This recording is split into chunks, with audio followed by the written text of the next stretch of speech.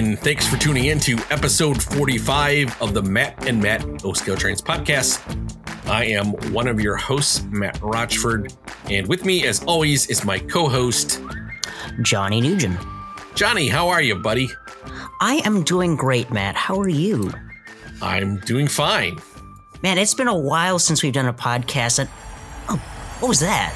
Remember, kid, there's heroes and there's legends. Heroes get remembered, but legends never die. Follow your heart, kid. You never go wrong. Hey! I'm walking here! Hey, well, here we are. We're back again. Oh, God. Did you leave the back door open, Matt? I can't believe they voted him back. I lost a bit of money on this. We finally cleared out the studio of smelling like anchovies, and now the scent's back again, man. I knew I smelled something.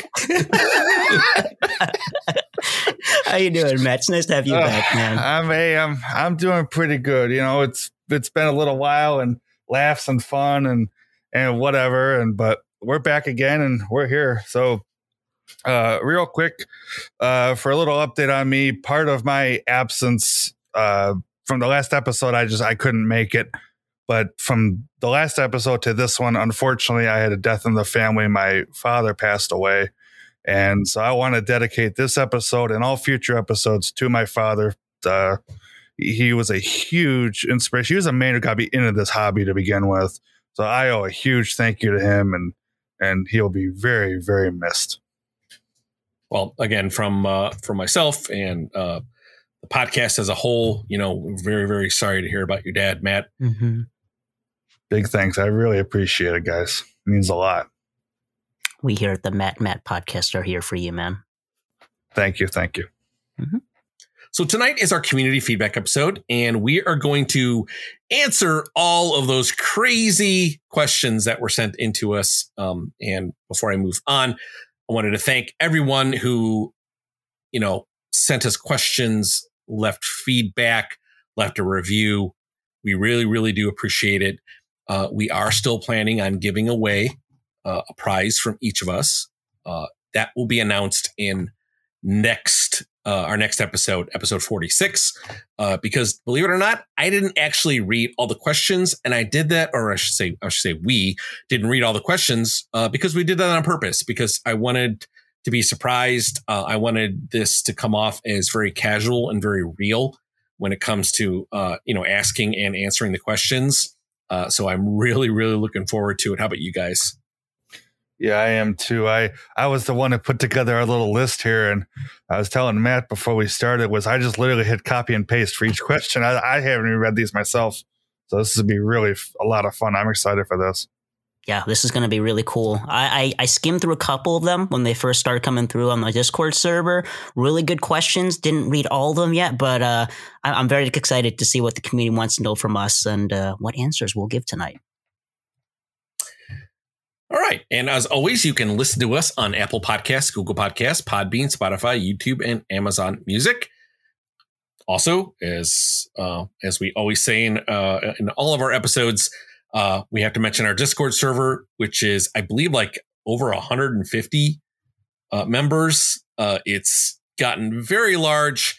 We have new people coming in every day, and we have an absolute blast. Again, folks, it is free, does not cost anything. And all you have to do is click on that link. You will be asked if you're a great person or not. You say yes, and you will be entered into the server. You can post photos. You can chat with other people, post videos of your layout, whatever you want. So we have a bunch of mods that take care of everybody. And again, folks, it's a great place. It's a great community. So if you have any questions, feel free to just reach out to us. So, and last but not least, we have a new merchandise portal where you can go and find anything with Matt and Matt on it. I've looked at the stuff. I plan on ordering some items this week and a lot more before York. But check it out. There's a link in the notes, and there's some really cool stuff there. And folks, we have a quick way to find our podcast. If you just open up your internet browser, you can go to m&mpodcast.com. That is MANDM podcast.com. You'll take you right to our podcast homepage where you can, right from that page, you can like click play and start listening to our episodes. So just a little quick and easy a way to listen to us if you don't want to have to go through any of the the podcast social media apps. Before we start, I want to give a shout out to our sponsor, Trains.com. If you are looking for a great deal on used and new model railroading products and want top-notch service, then please head over to Trains.com, where they have over 120,000 products with new ones added every day. You can also sign up for their newsletter to see newly listed and newly discounted products and receive advance notice of upcoming promotions. Now, I've been using Trains.com myself as well as my co-hosts, and we highly recommend them to our listeners. Now, if you're like us and you're always on the lookout for your next engine, join the Trains Rewards program to earn points on every purchase and unlock future discounts. And if you're an avid collector and want first dibs on new items, sign up for the private car membership to get early access to new listings, earn 5 points per dollar spent, and unlock great benefits like no questions asked returns. Now, guys, don't forget that you'll need parts to keep your engines and cars operating smoothly. And to do this, Trains has a collection of 15,000 plus parts available on their website for any item you may need. And also, if you're interested in downsizing your collection or know someone who is unfortunately leaving the hobby, Trains also buys collections. So head over to sellmytrains.com to get a quote. And Trains makes it easy to sell your collection.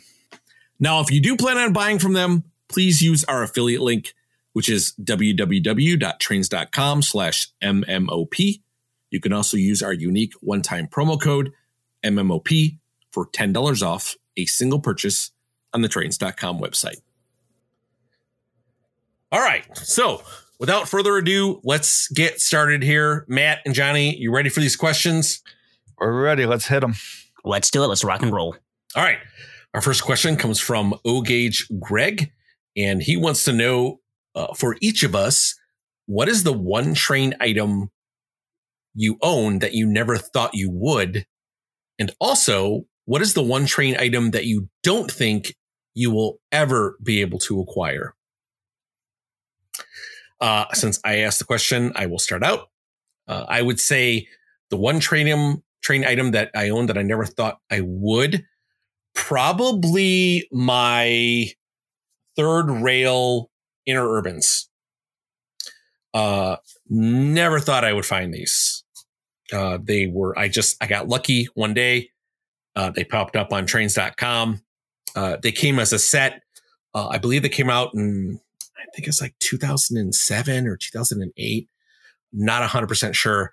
But I've seen these before, on a couple of YouTube videos and a couple times in images. Never thought I would own them. Absolutely love them. They are all brass. They are interurbans. It's a 3-car set, and I absolutely love them. And what is the one train item that you don't think you'll ever be able to acquire? Man, that is a really tough question. Probably the original Lionel Girls train set. I do kind of have that on my radar.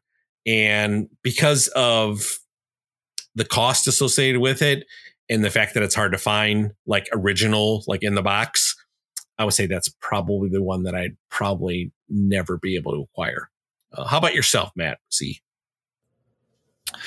So for the first part of the question, item that I own now, it's a toss up between two really. And one of them is kind of a little bit of a running joke. It's the Unshrouded J from 2001 from MTH. And I say it's a running joke because our buddy Sid did the rare and unique steam engine video, and he had that in the A2 Burke. And it's funny because now, you go on eBay or Trains or somewhere and you almost trip over them. I just see so many of them now. So that's pretty funny. That one and the S3 Milwaukee Road Northern. Johnny, big thanks again for giving me a little hand with that. And that was one of those engines I've always liked. I ran one number of years ago. and never thought I would have it. And I do. I love it. And it's just a fantastic piece. And for the second part of the question, what's something I don't think I'll ever be able to acquire? Oh man, that's a hard one. I think I'm gonna have to go with my holy grail for the time being. That's the Coors Light Silver Bullet set. You see them pop up occasionally, but the catch to that one is the cost. I mean, it originally sold for around, I think it was like $500 or $600, something like that, for just the main set. I mean, you go on eBay or places like that, and they're asking $1,200-$1,500 for just the main set, not even the add-ons. It's like, great set, really cool, but it's like it's a little bit of a sticker shock on that one. But yeah, we'll see. Who knows? I think for me personally, there's two items I don't think I'd ever have owned, but I do now. One of them, I'll have to tail Matt Z on this one, is the Lionel Legacy S3. That was my first ever Legacy steam engine. And to start off with such a powerhouse at the very get-go when I first got back into the hobby, that was absolutely stunning. The other one that I never thought I'd own would probably be the one I just got a couple days ago, is a Scale Legacy Whistle Steam Class A, which is a Proto 1 upgrade to Legacy by our good buddy Sid. I've known as Mr. West Coast, Mr. Daylight, so to have something that's from the East Coast, from the coal hauling region, that's definitely something I never expected to own. But something that I don't think I'll ever be able to acquire, the Vision Line Big Boy, especially number 4014, that's one that I really doubt I'll ever get my hands on, or at least not for a price that my wallet will be happy with. But I'm going to go off the beaten path and not say an engine. I'll actually say a passenger car. Or passenger cars. I don't think I'll ever be able to acquire a full set of K-Line Superliners, the Amtrak Superliners. They're beautiful cars. I'd mentioned in past that I had actually got to play with the high-level cars, the Santa Fe versions, and I want them really bad, but I don't think I'll be able to foot the bill for the entire thing. But yeah, those are definitely mine. All right, so our next question comes in from our good buddy Chris Montagna, or Chris's Trains and Things. And he asked the following. He asked, what are your fondest memories that you've had related to the hobby? And so for me, it's hands down, and I've said this before actually in our interview with him, and it's sharing it with other people. Like I said at the top of the show, my father, he got me into this. And so obviously, him and I, we had the bond for trains, and, I have my little brothers who love it, and, the Discord and, all these other things. And so definitely it's hands down sharing it with people. That to me, the smile that puts on my face is, crazy to see that other people are having a ball with this, and you can, collaborate and communicate and just have a fun time with the hobby. And that's huge to me. So, Matt, what do you think, buddy? So I find it interesting that Chris is the one that asked this question, because I think my fondest memories, and I would say like one of them, like I have obviously several, but the latest one to come to mind would probably be last year when we were all at Chris's house in his basement. And there were just so many train buddies there gathering around, having a blast, running trains, talking about trains. Like that is just, and I think kind of just piggybacks off of your answer, Matt Z. It's just like this being able to share your time with your friends and enjoying train time with your friends. I'm going to piggyback off of that as well. Definitely my favorite memory has to be York of last year. Just so many things that we did that night, during that weekend, and just hanging out with everybody at Chris's place, seeing all the different trains, so many guys in one place, and we were tripping all over each other. And just late at night when we all were just kind of joking around, poking fun at each other, talking trains, and just the sense of not only community, but also it was very positive to see so many young folks in one area just kind of just chilling and talk about trains. And it it was an eye-opening moment. I think were there earlier that year, just by ourselves in our basements, playing with trains and not really knowing anybody, to being part of such a huge community in such a short amount of time. It was really eye-opening. So yeah, definitely with you on that one, Matt. All right. So I suppose I am the next one here. So our next question comes from Isaac, or O-Scale Everyday, from our Matt and Matt Discord server here. And he asked, what do you think about some of the inherent non-prototypical qualities of 3-rail O-Scale that favor functionality over looks? For example, our huge couplers, trucks attached pilots, and of course the third rail. So when it comes to O-Scale, you kind of just don't really notice it as much. Like the third rail, you kind of just become blind to it. But for functionality, the huge couplers are definitely a plus. I dabbled with O and N scale for a little bit, and those little KD couplers, well, they're amazing, and I love them. I don't think I'd have the patience to mess with them doing switching operations in O scale. The trucks attached to the pilots is something you kind of just go blind to, but it does allow you to be able to run on smaller curves. I think Matt R., the king of minimum curve radiuses over there, can probably attest to that. And of course, the third rail, like I said, it's just something you kind of just associate with O scale, and it's kind of nostalgic. I mean, my layout, when I weathered my rails, I weathered the middle rail too, because I'm like, well, it's there. I'm not going to pretend like it's not there. It's part of the layout, and I love it. But it helps with reliability, makes wiring a heck of a lot easier than 2 rails. Not to bash on it, but I love 2 rail stuff too. But yeah, no, I think even though it's not prototypical, it definitely adds to the quality of life of O scale.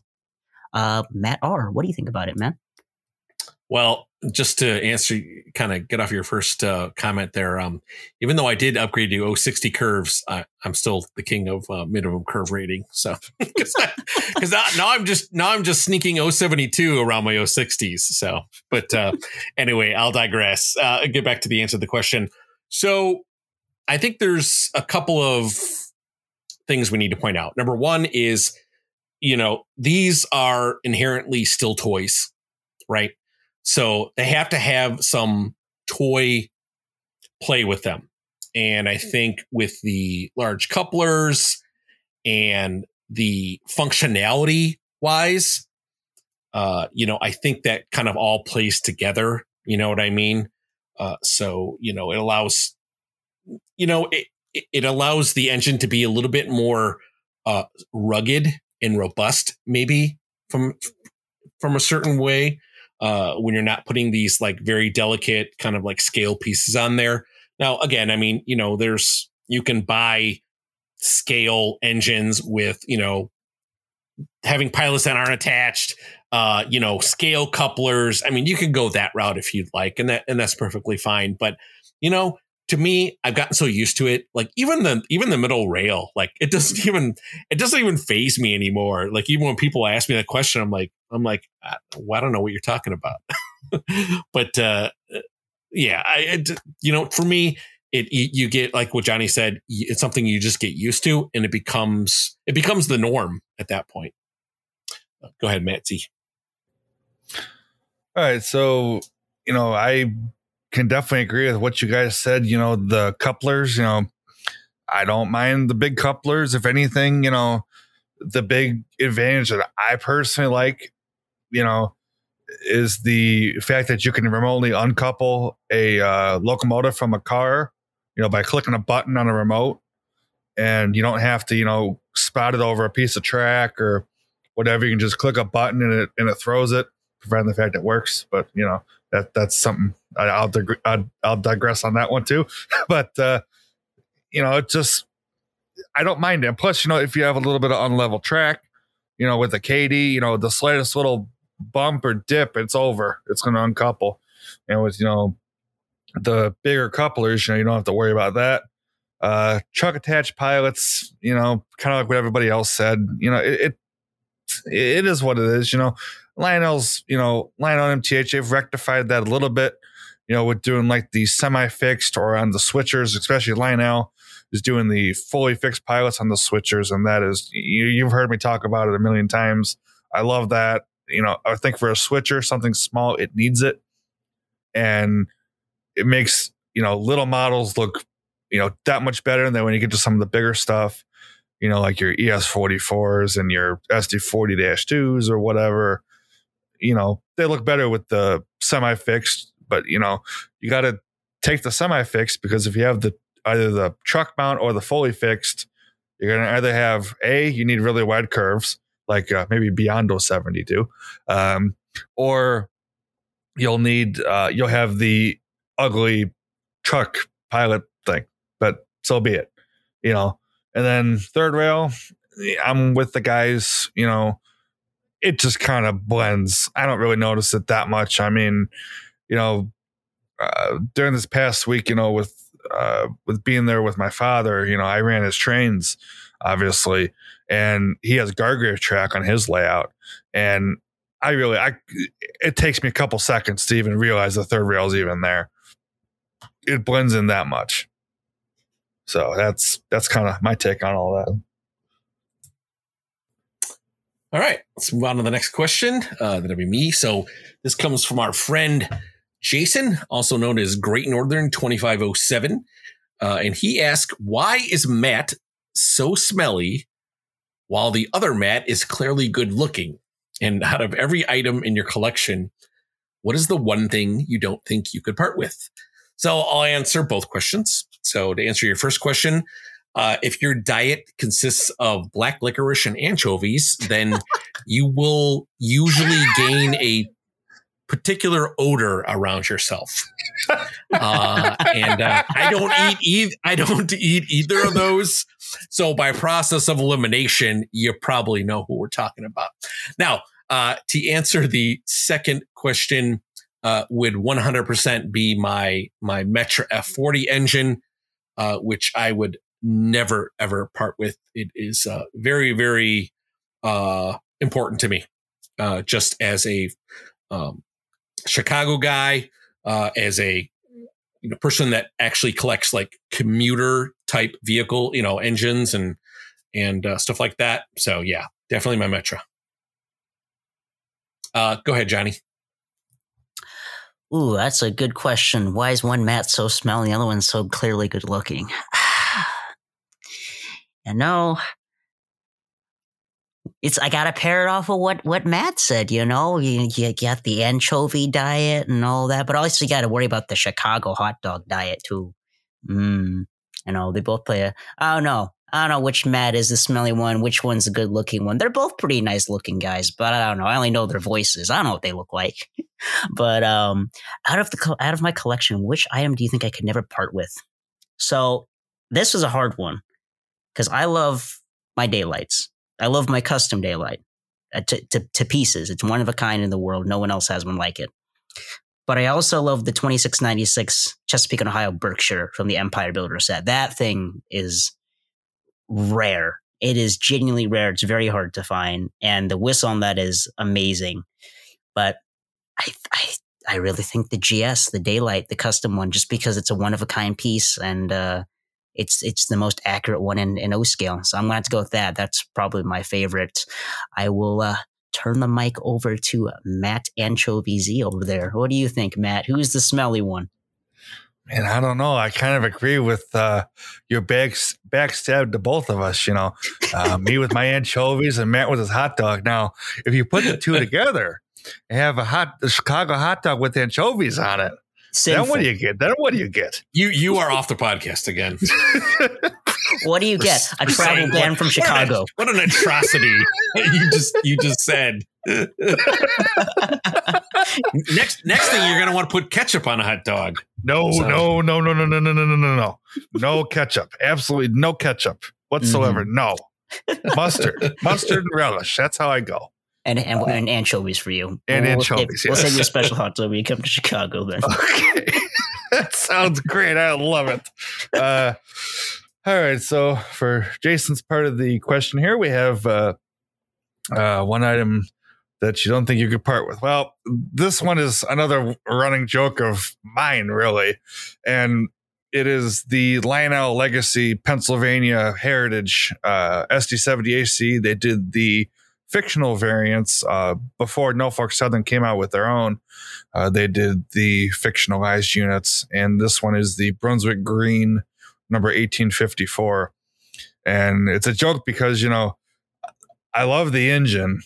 Like, I'll never get rid of it. But I run it like twice a year with my modern stuff that I dig out like twice a year. So it's like, it's in the engine house. It sits there and I pull it out, twice a year and have fun with it.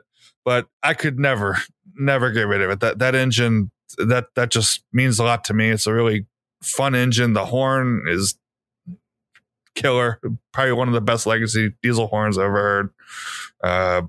Just a great engine all around, and I could never see myself letting that one go. If times got super, super desperate, maybe, but let's hope those days never come. You heard it here, folks. First, folks. Matt runs that engine as often as I upload videos. That one's a you said it, not me. Exactly. So. I put it on the table. There you go. All right. Okay, so let's keep going down the list here. So we have a question from Jared N. And this one reads as follows. If you could take one of your friend's trains and keep it for your layout, which train would it be? So, oh man. I think we'd keep it between this podcast group, wouldn't we? Like you, me, and Johnny, Matt? Does that I don't know. right? Maybe Ryan Kunkel's got some trains under his bed that we can take. I don't know. I know Dave Olson said he's got the OG Southern Pacific Heritage. And I wonder who has mine. I think we should keep it between the podcast. I will be here all night. All right. So for me, I don't know, Johnny. The more and more you show off that custom GS that I had a hand in doing the sound set for, you're welcome. That one, I really like that engine. Carmine did a killer job with the paint. Us sound guys did a great job with the sounds. That's just a really, really unique engine, and that would be my choosing anyway. So, Matt, what do you think? Oh, I'm going to cheat a little bit because I already did that. So you and Johnny can't. Johnny and I share trains back and forth, regardless anyway. But he did have the believe it or not, Johnny had a GS4. I know that sounds kind of weird, but he had the BNSF GS4, and I through some magical spells. Incantations, I was able to acquire that engine. So yes, he had it first, and then I became the owner of it. That was good. Actually, that's a really good question, Jared. Magic spell? You just hit me with a baseball bat. What are you talking about? That's a magic spell. It's a night spell. It's right. I was wondering what that was. I thought my headphones were bugging off for a second. It's the Chicago way. The Chicago way. I think out of the pieces out of both your collections, I'm going to have to say I would take the Matt's Holy Grail. I'm taking this to my grave engine. I want that F40, that Metro F40, mostly because it's Metro names their engines after towns along their routes. Matt has the West Chicago unit, which is the town that I currently reside in, West Chicago. So I was very jealous of Matt when I first found his YouTube channel and that he saw that had that engine. And my first episode of the Matt podcast I listened to was one with Sterling on there, or Ravenhawk 6910. And I distinctly remember being in the car, listening to these guys go on and on and on. And them talking about, I love PFA sequences. I love the ones that are local to me. And Matt R is sitting there, all chipper. Yeah, I have the West Chicago Heritage Unit. I have the West Chicago Metro Unit. And it goes through my town and it lists all these things. I'm like, ooh, this guy, I want to take his Metro F40 one day. And believe it or not, ever since we became friends, Matt's kept it under a glass case so my grabbers can't take them. Put it this way, Johnny. Matt R said, hold my beer. That's right. right? One of these days, I'll swap it for Exactly. my Chicago one and see if you notice. He wouldn't notice. No. Here's this Chicago non-powered version. Chicago, the PS1 version. There you go. That's it. Watch your F40 there, Matt. Man. Be like, God, this one looks so much different. What happened to it? What is this? Ding ding. I would know that it's missing. I have MetroSense. MetroSense. It's like Spidey Sense, but it's MetroSense. I like that. That's funny. So this next question comes from our buddy Blake, or Otaku Railfan. Number one is, what is the one locomotive or railroad car you like to be seen and made in 3-rail O-scale? And the second question is directed at me. Johnny, how many Daylight GS4s is too many? Asking for a friend. Well, first question, one locomotive or railroad car I'd love to see made in 3-rail O-scale is, that's a really good question. I would actually like to see the Nebraska Zephyr from the Illinois Railroad Museum made in O-scale, because that's just a really beautiful set of engine cars, just the big articulated streamlined cars. And hopefully one day Third Rail will make it. We have never gotten one of those in O-scale, so I'd love to see one of those, something local here to us Chicagoans. And second of all, how many daylights is too many? Well, I just built a second Home Depot shed in the back of my my backyard. So until I have no more room on my property, there's no such thing as too many GS4s. So I'll throw the question over to Matt R. All right, Johnny. So I think I can answer this fairly without any uncertainty, and that would be the Metra F59 PHIs in the heritage colors, like the Chicago and Northwestern heritage color. I like that. I agree with you 100% there. Yeah, and that's an awesome question. Good question, by the way, Otaku Railfan. You know, maybe I should have read these things before we started. Well, I do have one, and I feel like my dream is going to be a reality soon enough. I have no inside information on any of this, but my buddy DJ and I, you guys kind of know where this is going. We're big into the, I think those things are, what's it? Subway? Yeah, that's it. Subway. Yeah, come on. You knew it was coming now. Oh God, they're back on it again. Just wait till I get to the end of this thing. No. But the post general overhaul R32 subway card, that would be really cool. I have 2 sets of the pre-GOH that they did, the N and the D. And I've always wanted the post general overhaul look. One guy did modify one car. It's on YouTube. I did a video on it, and it's really cool, but it would be nice if a manufacturer did one to be able to, spend your money and buy it. So I don't know. We'll see. I guess time will tell. All right. So our next question comes from Breakneck Ridge, and they want to know, what's the locomotive you'll never sell, and what's the locomotive that got away? So the locomotive that I'll never sell is definitely my Metra F40. Well, hopefully I don't have to go back to the Metra F40 several times. I never looked at any of these questions. I promise you I won't use Metra F40 for every answer. What's the locomotive that got away? So I'm kind of guessing that this is maybe something that I was trying to buy, and for some reason either I got outbid on it, or I just wasn't. I saw it and then I went back for it and it wasn't there. So I would probably have to say, man, this is really tough, actually.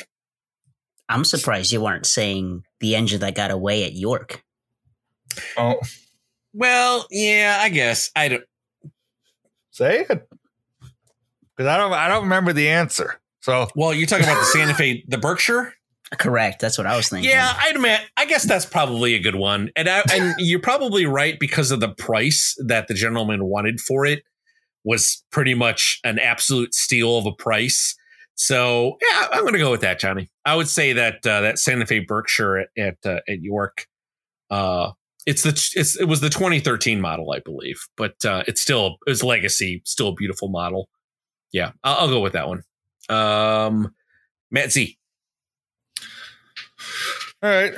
This kind of piggybacks off of the couple questions we had above, but hey, nothing wrong with that. That's perfectly fine. I wrote the list, so maybe I should have read these things, but yeah, so be it. We'll go with it anyway. So, locomotive I'll never sell. Again, that Pennsylvania Heritage unit, twice a year, but hey, I get my enjoyment out of it. So that one, we're keeping that one. One that got away, got to throw it to that Coors Light set again. I had a chance to get that one when I was younger. I unfortunately said no. I've been kicking myself ever since that day. Never saw one, in person Dubai again since that time. Only online and, Facebook and eBay and places like that. So definitely that one. I will find one eventually. But like I said, I want one for a halfway decent price, and they are hard to come by. All right, that leaves me as the last one here. An engine I will never sell. Ooh, I already talked about the Berg. I already talked about the GS. So those are obvious ones, but I'll put those aside. I'm gonna say my original Milwaukee Road 265 S3, the first ever legacy steam engine. That engine right now is currently a glorified paperweight on my shelves because I'm too cheap to buy a new RCMC to fix it. However, even in its current condition, with the amount of times that Sid's seen it show up at his doorstep and he started weeping because he didn't want to see it again, I love that engine. It's weathered. It's one of a kind. It's my first ever legacy steam engine. I could never sell it. It's got too many memories. And even though it's limping along, I still love that engine to bits. A locomotive that got away. So I'm going to be the oddball out here because this is something you expect the match to say. The one that got away, or one of the ones that got away, was one at our local hobby shop, at Chicagoland Hobby, that all three of us wanted at one point. Was the Pink Line CTA set. I was hoping you were going to say Pink Line. Oh, wow. I love it. I saw it. I'm like, man, that thing's cool. And I'm pretty sure Matt R did the exact same thing. And we walked on him. And that thing's long gone. But yeah, those are my two choices.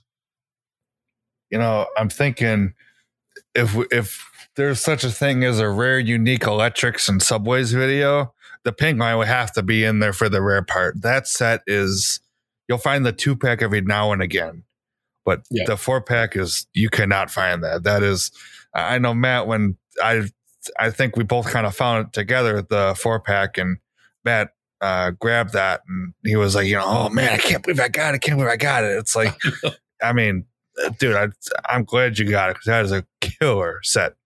Absolutely. Really awesome. Yep. All right. So I go next, eh? All you. Okay, here we go. All right.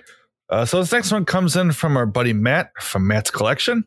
That is with 1 T, by the way. All right. And it reads like this. Would you ever like to see a movement where 2-rail makes a massive return to O-scale? And if so, should it replace 3-rail? And I actually just had this conversation with a non-trained person the other day, as a matter of fact, and was telling him a little bit about 2-rail. And, for me, I don't see it being what 3-rail is. And by that, I mean, in 3-rail, we have, the cool sounds, the smoke, these advanced things that these engines do, like, take the Vision line pieces, all the steamers and, that sort of thing. And plus, that's where the fun comes in. And plus, I feel 2-rail is very nitpicky, if that makes any sense. You know, they want everything to be accurate, and so things like fantasy schemes, forget that. You'd never see that. And plus, with 2-rail, you need really wide curves. I mean, a 2-rail minimum is 072, and that's being nice. You got curves that are way, way, way bigger in 2-rail than in 3-rail. And so to me, I don't personally see it as being, like the next 3-rail, but I think it'll, be what it is and maybe keep going. But you know what? I think again, time will tell. So Johnny, what do we think here?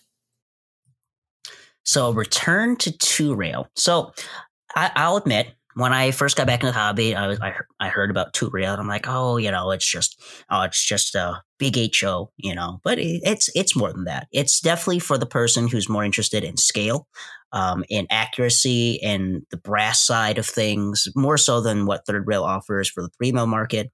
And it's definitely for the modeler rather than just the enthusiast, is the best way to put it.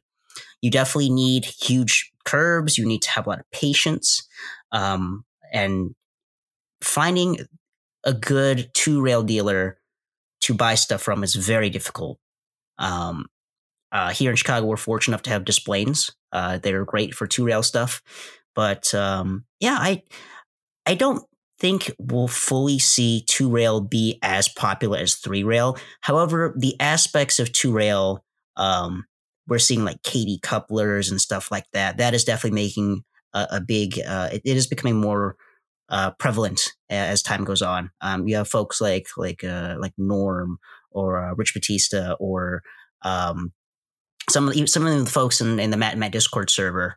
They have wonderful 3-rail scale layouts or collections. So I don't think it'll ever get to the point where 2-rail will be fully in the limelight once again, but it's definitely increasing in popularity, or at least aspects of it are bleeding into 3-rail. How about you, Matt? So what I'd like to see a movement where 2-rail makes a massive return to O-scale. I'm a big fan of anything like obviously just coming out of the woodwork and making a very profitable return to O-scale. Should it replace 3-rail? No, absolutely not.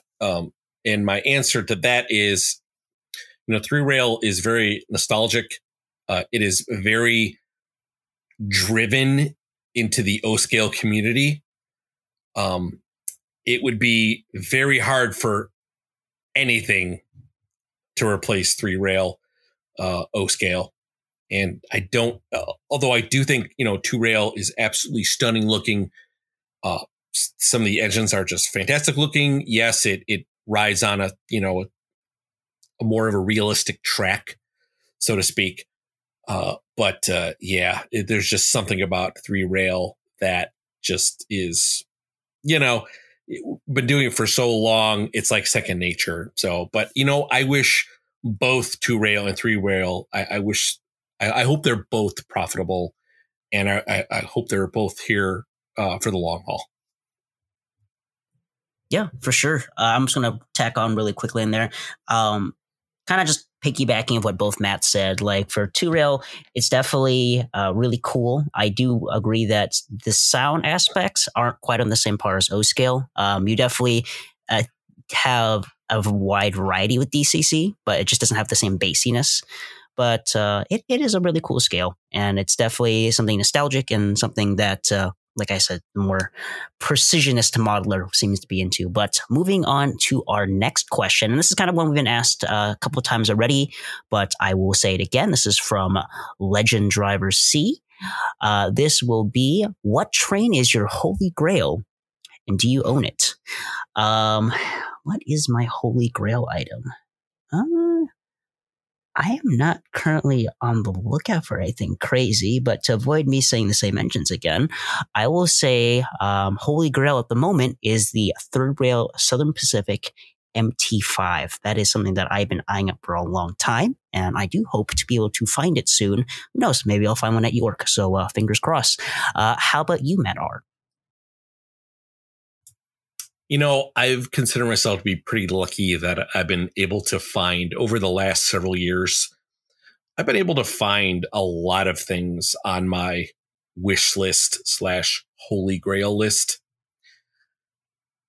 I would say that the one I recently purchased was my Holy Grail. That is the Santa Fe 100th anniversary set that comes in the really beautiful War Bonnet box. I just did a review on it on my YouTube channel.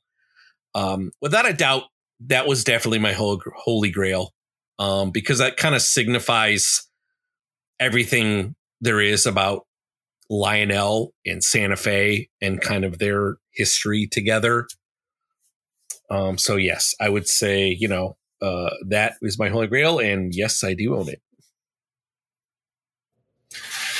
All right, so for me, I'm going to avoid saying the Silver Bullet set for a minute, and I do want to highlight another set that I have gotten this year. So to answer the second part of the question, yes, I do have this, and it is from our buddy Eric Trainman. He got in the MTH Premier R1 Subway set. DJ and I have a little bit of a story with this one. I've always said, hey, DJ, if you ever want to sell that R1, let me know. So he still has his. I now have mine from courtesy of Eric. And I asked DJ, when he was offered it to me, should I get it? I told him the price, and he was like, dude, get it. So I have it. I love it. It's a great set. Still on the lookout for that Silver Bullet set, though. All right. So our next question comes from Tom Fall, and he asks a question that maybe I like. I don't know. We're gonna read it right here. So here we go. All right. So why do we buy boxes of train items, then store them under the layout and forget we have them? And the second part of this is then when we finally discover them again, we contemplate selling but can't. So you keep boxes of stuff under the layout. You know how it goes. Whether it's the unthinkable, engines, it happens. Cars, buildings, scenery, automobiles, whatever, items you want to get, I'll go under my layout sometimes, and I'll clean it out and look and see, all what I got and whatever. And there are some times I have gone under there and be like, what do I have this for? And some of the stuff has ended up for sale. Sometimes some of the things, but it's just crazy. It's like you get all this stuff, you do forget you have it. It's like, or when you do pull it out, it's like, oh, I remember what I bought this for 5 years ago. You know what I mean? It's something, man, I tell you. But no, I don't know. I don't really have an answer for that one. But I guess it's just a fun little joke, I guess. Matt, what do you think? I have 2 words: impulse purchase. And I think everybody here and a lot of our listeners probably understand those 2 words, because we tend to see things that pop up and you don't want them to get away because you feel like, well, if I don't get it now, I may not get it in the future. And you buy them and you put them under your layout because now you have it. But it might have been so insignificant that you just don't even put it on your layout to run it around.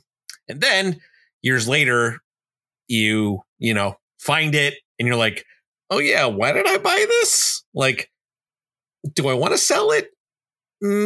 But what if I don't ever find it again? So it is impulse purchasing and emotional attachments usually is why we run into that situation. And we all have our vices. It's always going to be something that we're going to run into. I try, not to make this really long and long-winded, but I do try to go under my layout every now and then, or in my storage area, and try to pull things off that I don't run and sell them again, so I can kind of keep my revolving inventory, so to speak. But that doesn't always happen. Go ahead, Johnny. Hold on, wait. What's an impulse buy? I don't know what that is. You got to enlighten me on that one after the show's over, Matt. Sure. Impulse buy. I don't know what that is. So let's see. Why do we buy so many boxes of Train Up? What are boxes? I don't know what boxes are. I don't know any guy who What's keeps a box? boxes. I don't know what those are. What the thing? I don't know. Things that surround your trains, the things that prevent you from getting to them. No. I will admit, I did recently take all the boxes from under the layout to reorganize them, and seeing all those boxes on one big pile is definitely an eye opener. But really, what it kind of boils down to, on top of what the other guys have said of impulse buying and that one item you need to have but you don't really need, it's the constant pursuit of the next layout. It's going to be bigger. It's going to be better. Oh, I'll buy this giant engine, or I'll buy this whole pasture set. It's too big for my layout now, but the next layout, though, definitely going to run it. And you just acquire and acquire and acquire. It's that pursuit of the future that you may reach or you may never reach. But that's enough to kind of be like, I should get it.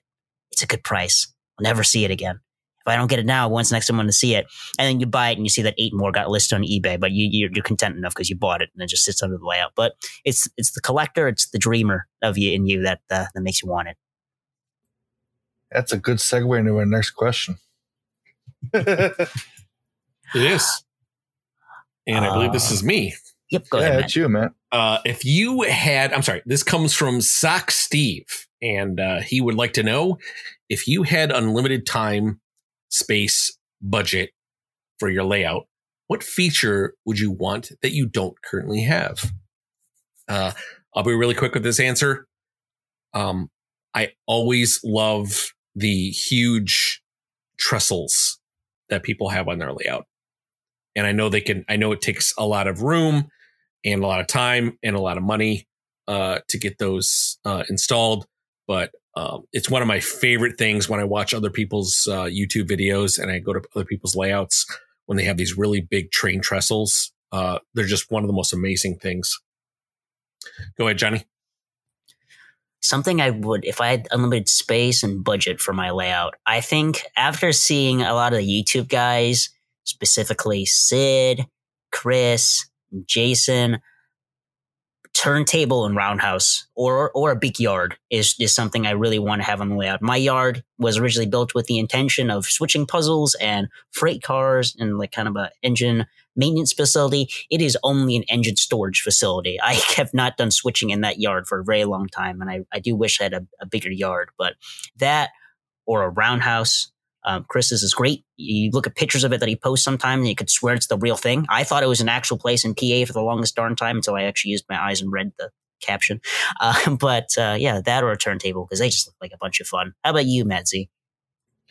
Not to be a copycat, but yeah, turntable. I have an idea way in the weeds about redoing my layout with the turntable in it, and it's something I really, really want. And, like Johnny said, with Chris, his layout, I put in one of our chats, he posted a picture of his roundhouse with some engines. And I said, this is a real picture. You can't change my mind. Honestly, you would never know it was a model. Really, I mean, the interior on those things, you go crazy with the detail and whatever. They're amazing. And, the ability to have, a spot to store an engine that isn't on a wall or on a viewable siding, for lack of a better word, is something that I really wish that I could do. And man, as I said, maybe in the future, maybe it'll come. But for now, we got what we got, and that's it. All righty. So, Matt Z's eventually going to get a turntable. I bet you he's going to, you know what, Matt, just get your record player and just nail a piece of track to it. Perfectly fine, right? You know what? I had a joke we thought about. I want to rip out where I want the turntable. Then I'm going to put my vinyl turntable and say, hey, I got a turntable today. Wait a minute, huh? What's that? Right? Wow, Matt, we're so, ooh. Well, there you go, boys. Matt Z's new update. Keep an eye out for it. But next question here we have is from RRL Komish, I believe. If I said your name wrong, you can yell at me on the Discord. I give you full permission to do so. Next one is actually a really interesting one. So Legacy and DCS have been around for a while, and Lionel will be introducing the Cab 3 soon. But that's mostly just a consolidation of existing technology. What do you think will be the next big advance in technology? Now, this is just a little trend I've seen going on between our Discord folks and some of our friends here in the community. There really isn't much you can do aside from smartphone control and all that Bluetooth and command control. It's pretty advanced, at least for now. I think we've gotten as far as we can for the moment. I know Maddie C has said Lionel, though, that movie that came out about 9-10 years ago with like the VR stuff, but really I don't think VR needs to come to model trains, because at that point you got a headset on and you're not looking at the actual models. We'll leave that to the video games. Really, I think the new trend that we're seeing in our group, and Matt's brought it up before, customization with sounds more specifically. So being able to kind of come up with custom sound sets or customize what you put in your engines, something built in from the get-go. That would be really cool. It would require quite a lot of change in the industry and new technology. But I feel like folks being able to kind of, more so than just the 5 bells and whistles, customize their engines almost to a degree where like the train sim communities are able to do. I think that would be really cool. It would open up a whole new avenue to model trains. But since I'm on the topic, I will hand it on over to the sound master, Matt Z. Matt Z, what do you think? I got to throw it to you.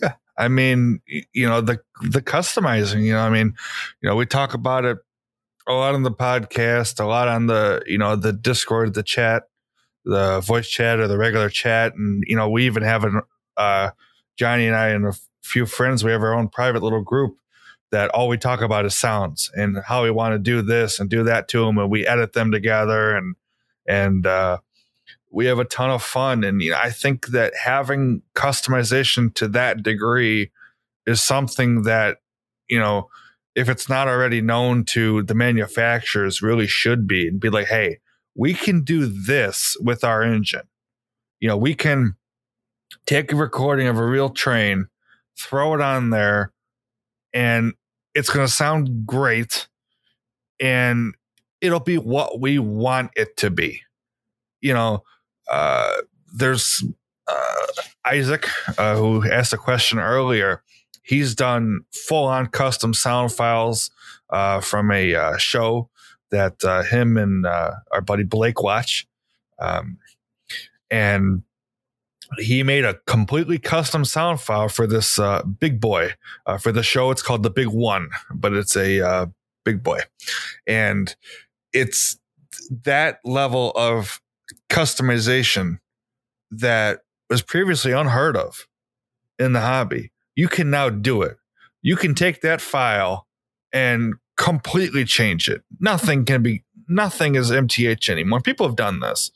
Nothing is MTH, not an air release, nothing. It's all real sound effects that you recorded or got off a YouTube video, whatever it is. You can do that. And that's the next thing that I think, like, specifically Lionel specifically, really. I mean, the 5 whistle thing is really, really cool, and I like that. However, for me, and I don't mean to make this long-winded, but I think for me, that feature is good when you have the correct whistles to start with. And I've noticed that, some of these engines they've kind of been reusing the same whistles over and over again. And it could be done better, but it's better than what we had before. Whereas you have the whistle that we give you and that's it. Now you have 5 to select from. They may not be correct all the time, but you have more options than you did before. So I think it's a step in the right direction.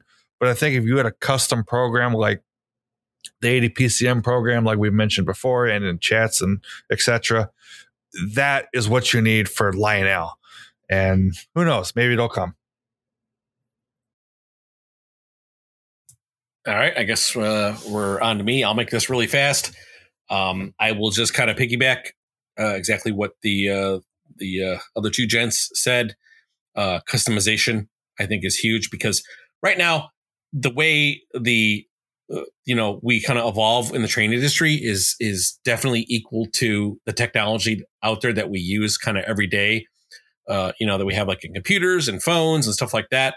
And right now we're kind of at a standstill as to what we can do. The only thing that I'll throw in here is that putting something like a GoPro, I know they've had cameras in cabs before. Like I understand that, but putting like a very highly sophisticated camera with both video and sound inside of a cab, like right where the engineer would be.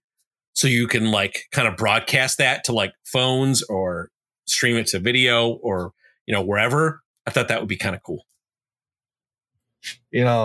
That'd be really cool. And like, obviously a Visionland piece, but like one of these engines like the Class A that's coming out with the stereo sound and the pop-off smoke, when that pop-off goes off, the whole room fills with sound.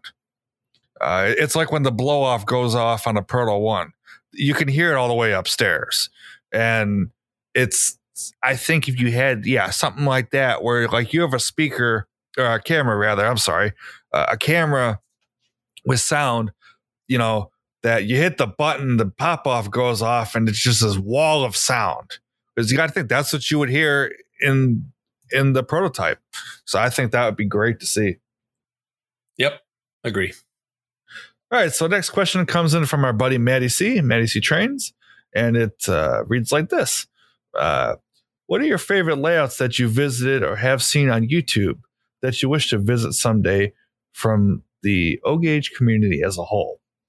So for me, I have, like other people do in the community, have a train club. It's a national club. It's called the TTOS, or the Toy Train Operator Society. And they have a local division where I'm from here in New York. And we've had the opportunity every March, it is, and to go visit other people's layouts. I've met my friend Rich there. My grandpa's known him for a long time, and I've got to know him over the past about 5 years or so with the trains. So we have fun with that. And so I think, as far as like local to me, there's this guy that I really enjoy. His name is Frank Battaglia, and he's on YouTube. Check him out. On the Discord, I'll throw a link somewhere in one of the chats when this episode gets published. You can check him out. But he's got a collection for years. Let me tell you, he's got floor-to-ceiling shelves of you name it, it's there. A layout to match. It's a ranch-style basement. It is huge. It is just wall-to-wall trains. It is really cool. It's great. And as far as like a YouTube guy, our friends, Chris, Jason, actually both Chris's, Jason, Eric, Siegel, of course, you Chicago guys, obviously. I'd love to see all your guys' stuff. So one day we'll make that dream a reality. How's that sound? Well, I was all down for it until you said anchovy hot dogs. So now I don't know about that. Tell me about it. All right. Hit it, Johnny. Let's hear it. All right. Favorite layouts that I've visited. I think out of the ones I've seen so far, definitely Chris Trains and Things. His layout is definitely up there. Very impressive layout. Very fun layout to run on. Really enjoyed hanging out with him and doing that. Really fun to go to Sid's place and run trains with him. He's got a really fun layout too. It really helps you to focus on running the trains there, and it's just a really cool space he's got. Layouts I'd like to visit on the list, definitely Norm Charbonneau's layout is a must. At some point, I'd love to see that. Oh, of course. How can I say? I really love Jason's layout as well. I've already seen that one. I got to see that Trainapalooza. We'll see it again soon. But the other one I'd like to visit that's high on the list right now is RBP Chris, RBP Trains, his layout. That one is just one I feel like would be really super fun to run on. And all of our East Coast buddies who've already had that privilege of running at Chris's house, very jealous of you guys. Hopefully we can break into Chris's house at some point, with his permission. But how about you, Matt? What's on your list?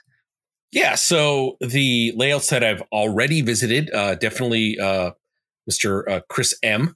Was able to visit his layout last year at York, as well as Sid's layout. I was very, very happy to, take what I was used to seeing on video and actually seeing it in person was fantastic. Ones that I'd like to see, would really love to go visit Eric Siegel's layout. Obviously, somebody that I've been watching for a very, very long time, and would be love to go see his layout. And then number 2, one of our friends of the podcast is Mr. Steve K. In New York. I love his videos, and I just his layouts. He has 2 of them. He has a modern one and a an old post-war one, and I would love to see his layouts in person. I'm so glad you said Steve, because I was sitting here silently going like, oh God, I forgot to say Steve. I forgot to say Steve's layout. So I'm glad you got it. You already missed it, and Steve hates you now. Dang. I'm never going to get to go to Steve's house now. Nope. Oh, well. You're uninvited. It's a +1 over Steve for me, dude. His layouts are great. Mm-hmm. Okay, moving on. I believe it is me. So Eric Trainman asks, one item you'd love to see made in O-scale that hasn't been done before.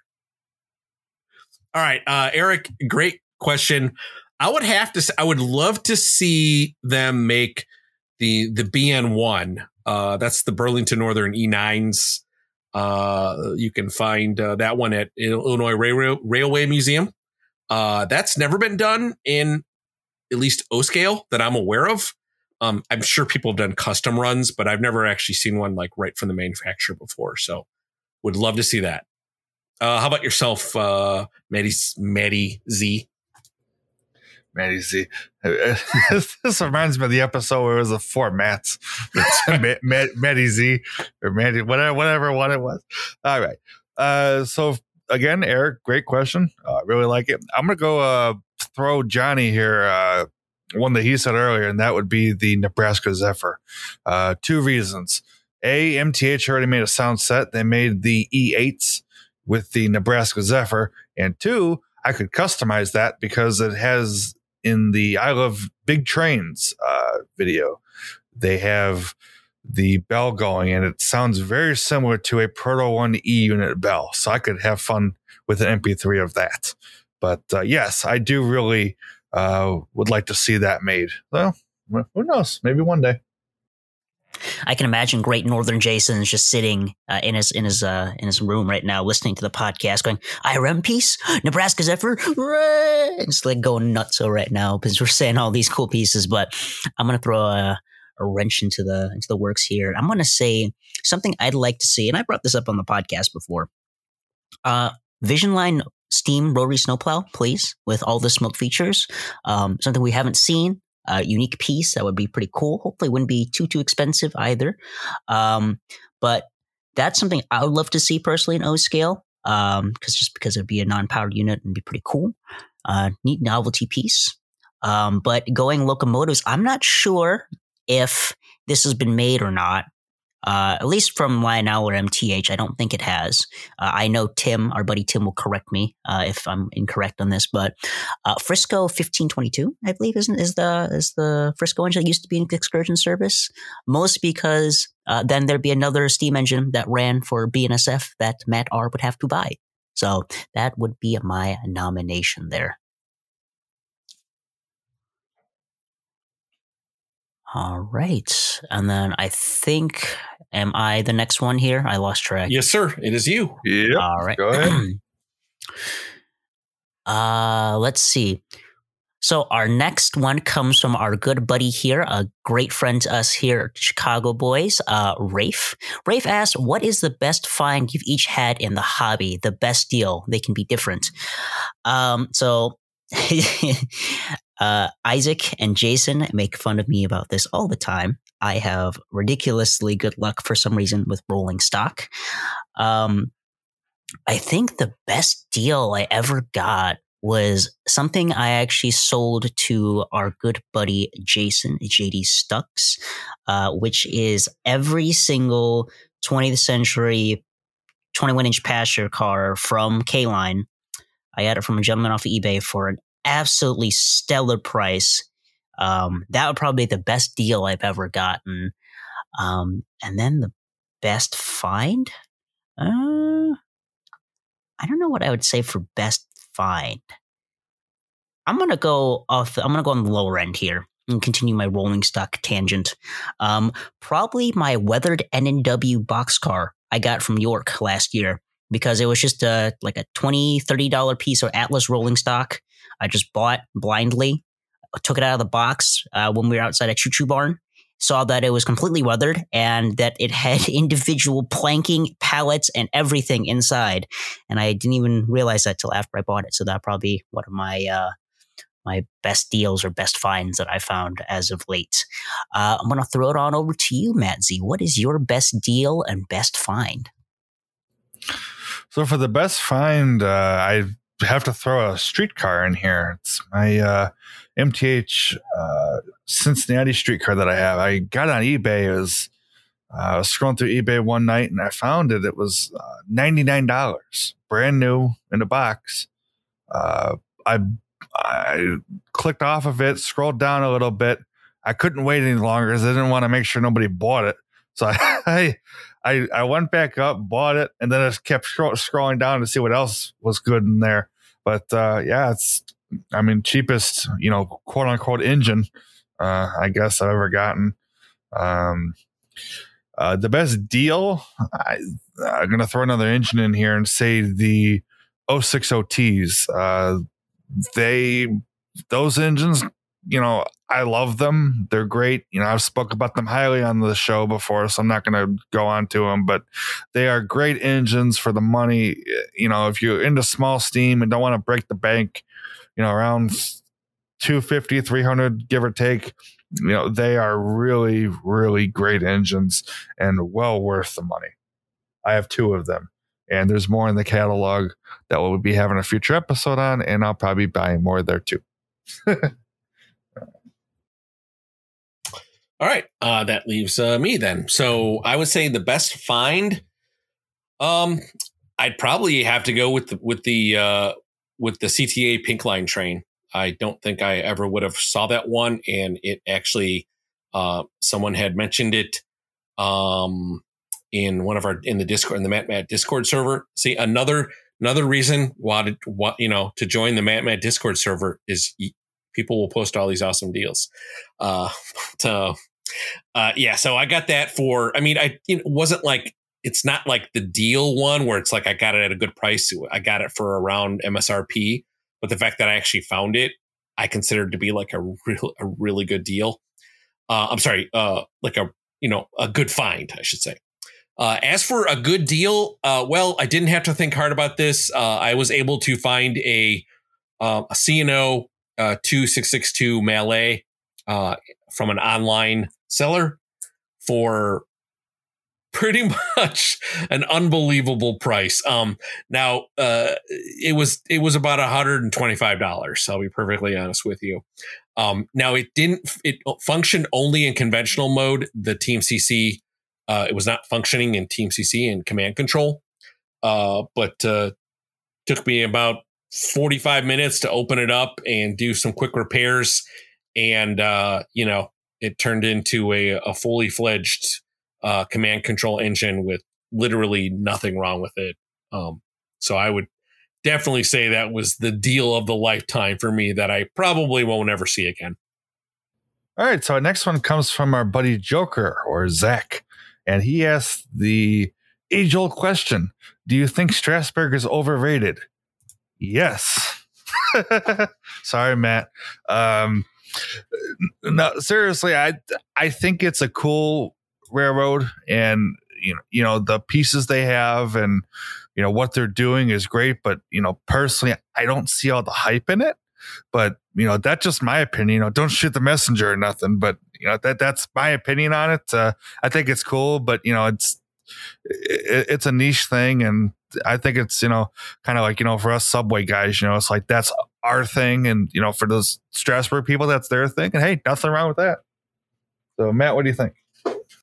Well, I think when you got to be careful when you use the word overrated, because overrated is kind of a relative term, and it's based on an individual's value of something. And if I lived around that area, in Strasburg, it's hard for me to say it's overrated, because I'm sure there's plenty of people that think Metra is overrated, and plenty of people, like you said, Matt, plenty of people that think Subways, plenty of people that think Santa Fe is overrated. So I probably would have to say, I'm not trying to say the safe answer here. But do I think it's overrated? I'm not from that area, so I really don't know if it is or not. I think somebody from Strasburg or, from that area would be a better person to answer that question. And there's another question like this, kind of a few questions down, and I'll probably have a little bit better answer for that. But do I think it's overrated? I don't know. It's not for me to say, because it's not a railroad that I follow. When I went to Strasburg last year, I had a great time. Rode the engine with the cars. It was really fun. The place is amazing looking, like the little railroad and the station they have there. Go ahead, Johnny. I think anchovies are pretty overrated. Not gonna lie, No, wait a minute. No. In serious though, I think a good person to ask this question to would be Chris M. Yes. No one's more qualified. That's where I was going. It's better to ask somebody who is very connected to said topic if it's overrated, than somebody like me that's just like, well, I don't do anything. I have no affiliation with Strasburg at all. Do I think it's a really cool railroad? And do I think it's a really awesome that they have this old train station and all these steam engines like out in the middle of Amish country? Yeah, I think it is really awesome. I think it's pretty cool. That's it. I want my Strasburg smoke fluid, please. Matt, anybody who's been to Strasburg knows the smell of Strasburg. And I'm not talking about the steam engines, gents. Yep. Be careful what you wish for. Talking about another steamy item. Something else that's steamy. Steaming piles of blank. Cowpats. Cowpat. There you go. Cowpat. Yeah. There you go. All right. Am I... You got to answer it yet.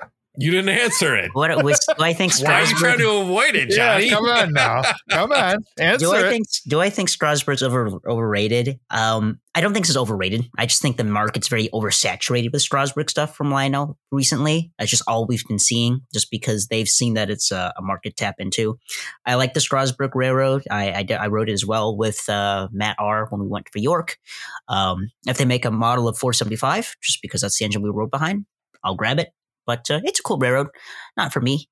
But hey, I know it has its fans. I know Matty C will be wearing Strasburg's colors till the end of his days. So, we'll see. All right. I will. I'll take the next one. Comes from our good friend, fairest of them all.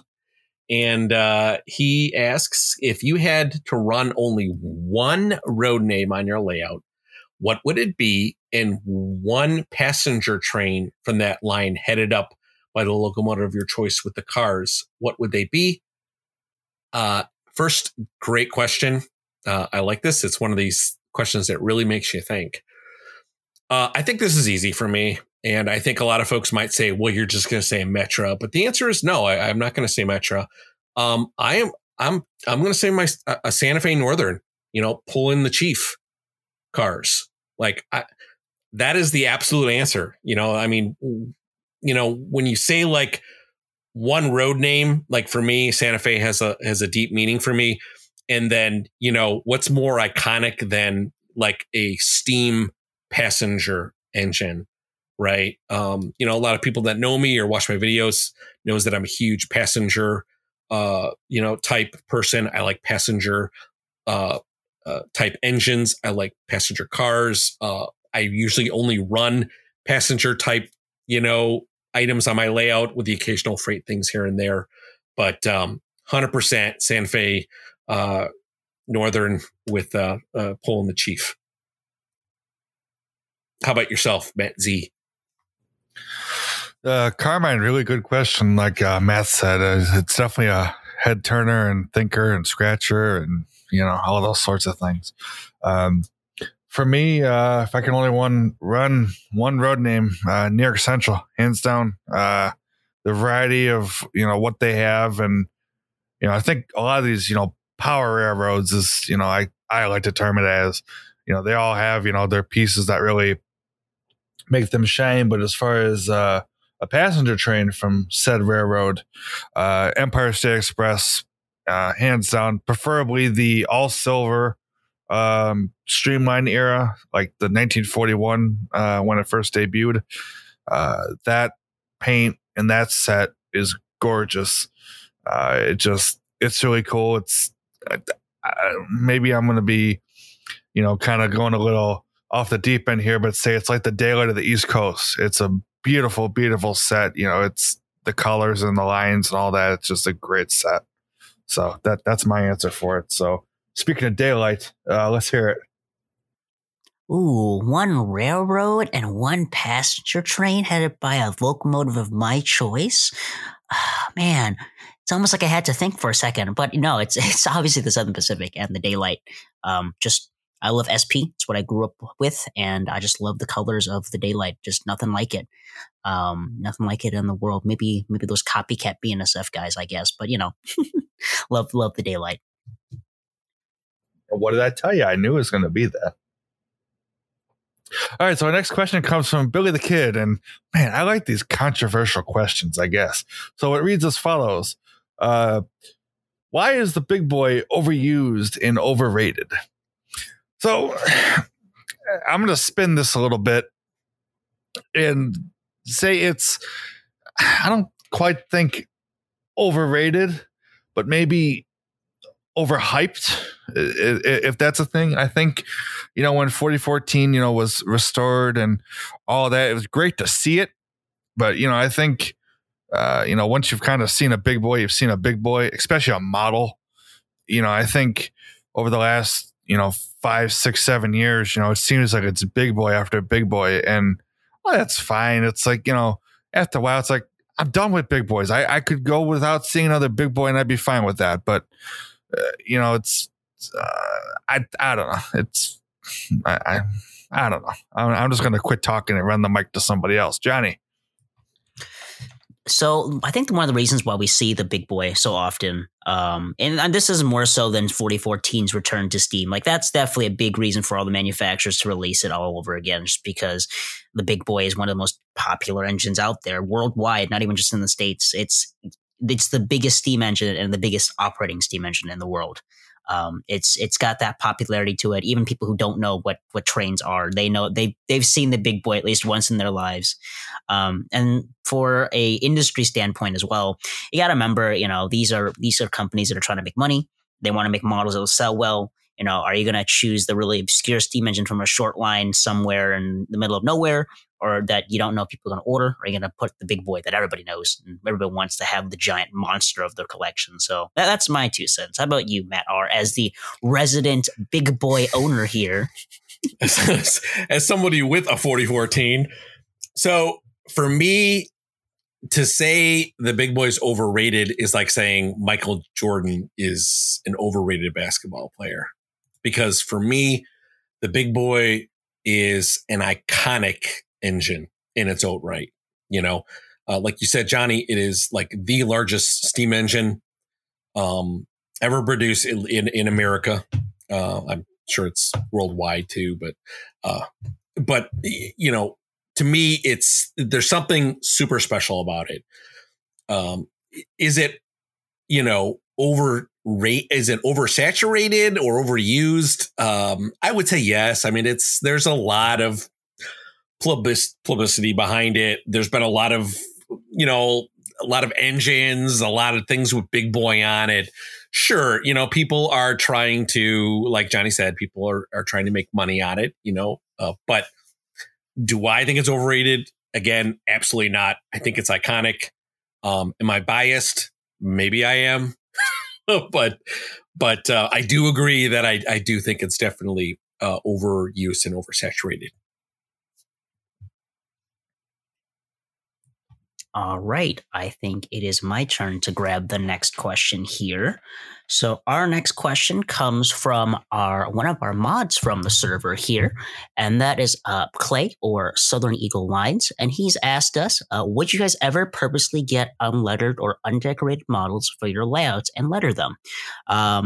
Clay, I know this is something that you're doing for your layout. I think that's super cool, dude. I've seen your custom designs for your layout and for your paint scheme. I think it's really elegant and really awesome.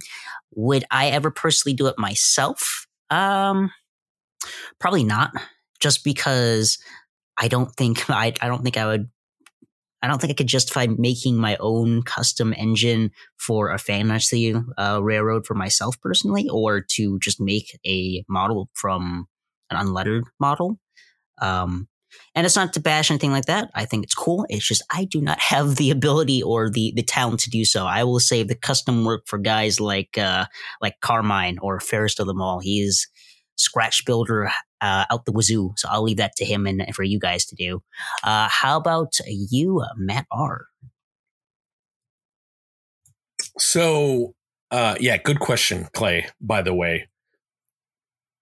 I think it's really cool that people take their own identities and their own, personal things in their life and want to create their own personal train line. I think that's amazing. For me, probably not, or I should say most likely not. It's just, number one, like, I don't have the patience to do any detailing. Like, I'm awful at painting and like little tiny things. Like, I would mess it up if anything. Although I would like to have the Anchovy Express. I'd do a sound set for that, just saying.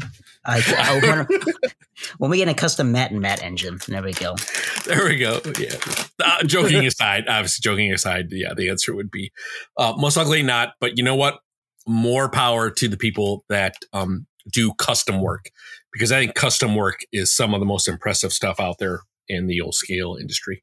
How about yourself, Matt Z?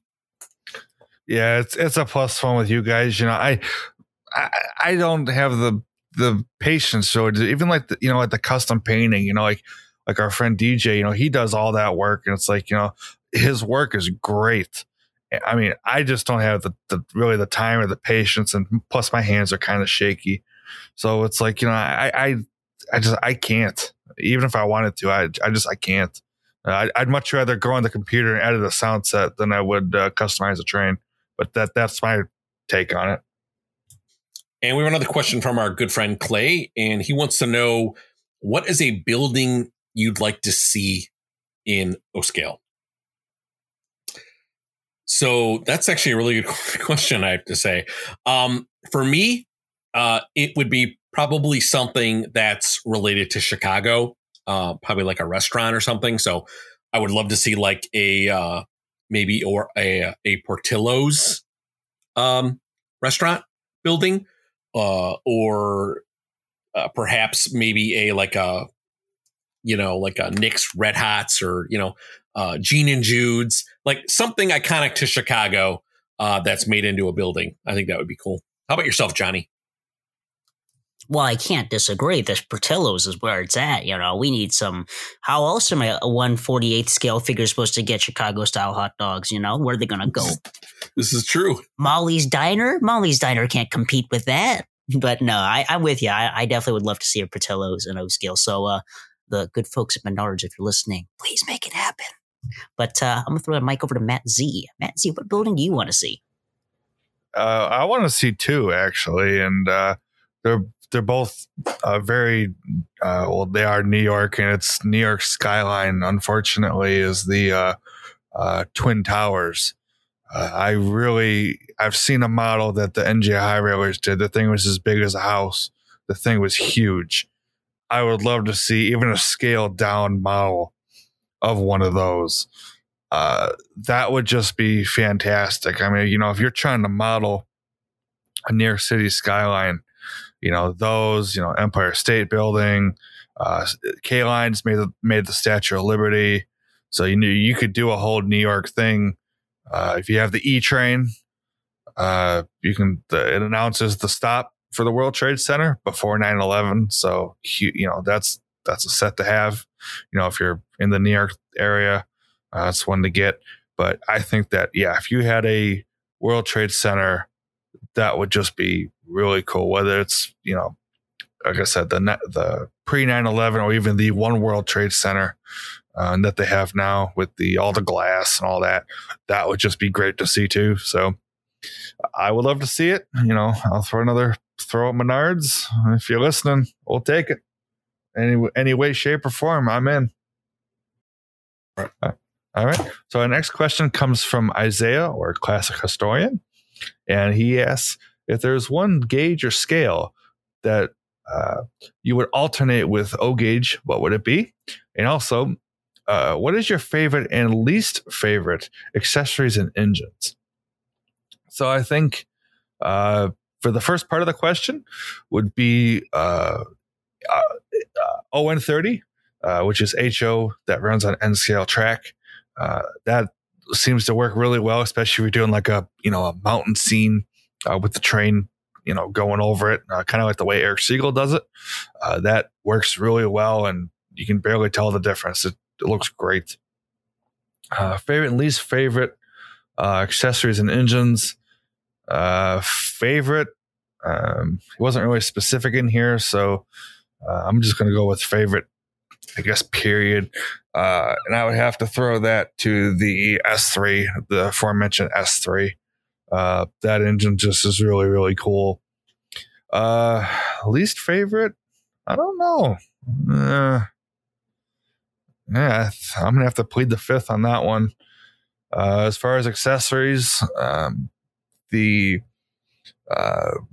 Pros' engine house that I have, I really love that. That one is really cool. It's a kit with the opening doors, and that is just a great, great building. Least favorite? I don't know. That's another hard one. I couldn't really tell you.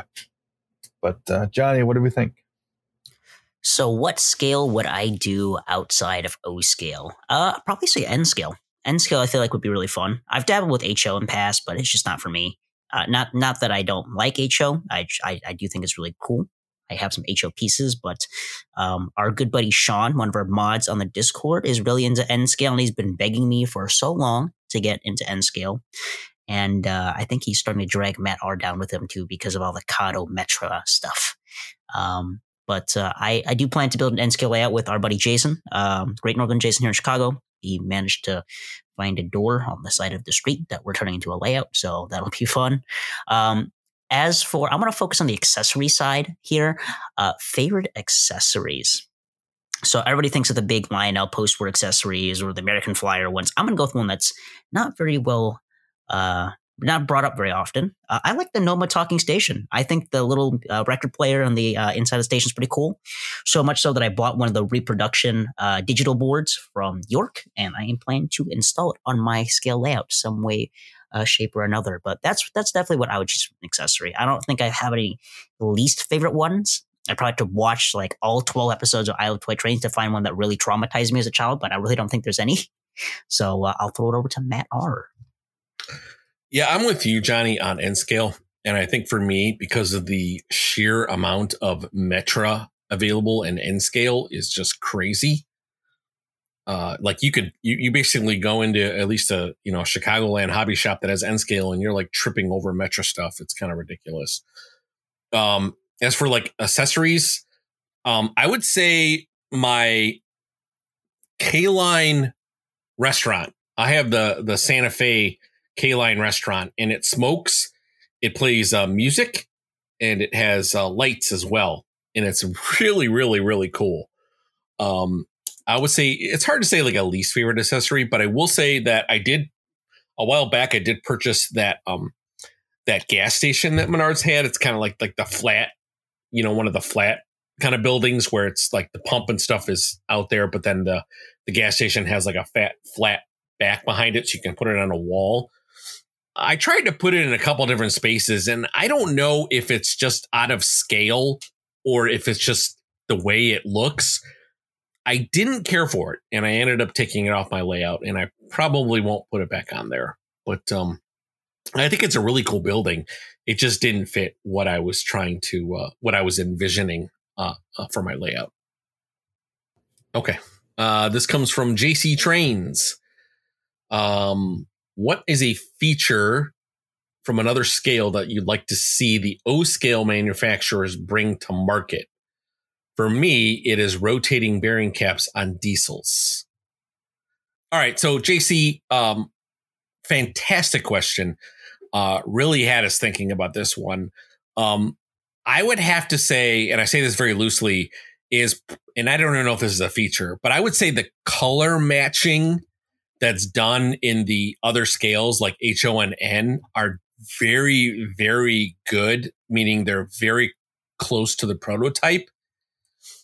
It's something that sometimes you don't see all of the time in O scale. I'm not saying it happens every time. I'm just saying sometimes there's some misses when it comes to getting the prototypical paint scheme matched up correctly. And I think HO and scale do a better job at that. So that's one feature I'd like to see come. Hopefully, I wasn't dancing around the answer there because this was a very, very tough question. What do you think, Matt Z?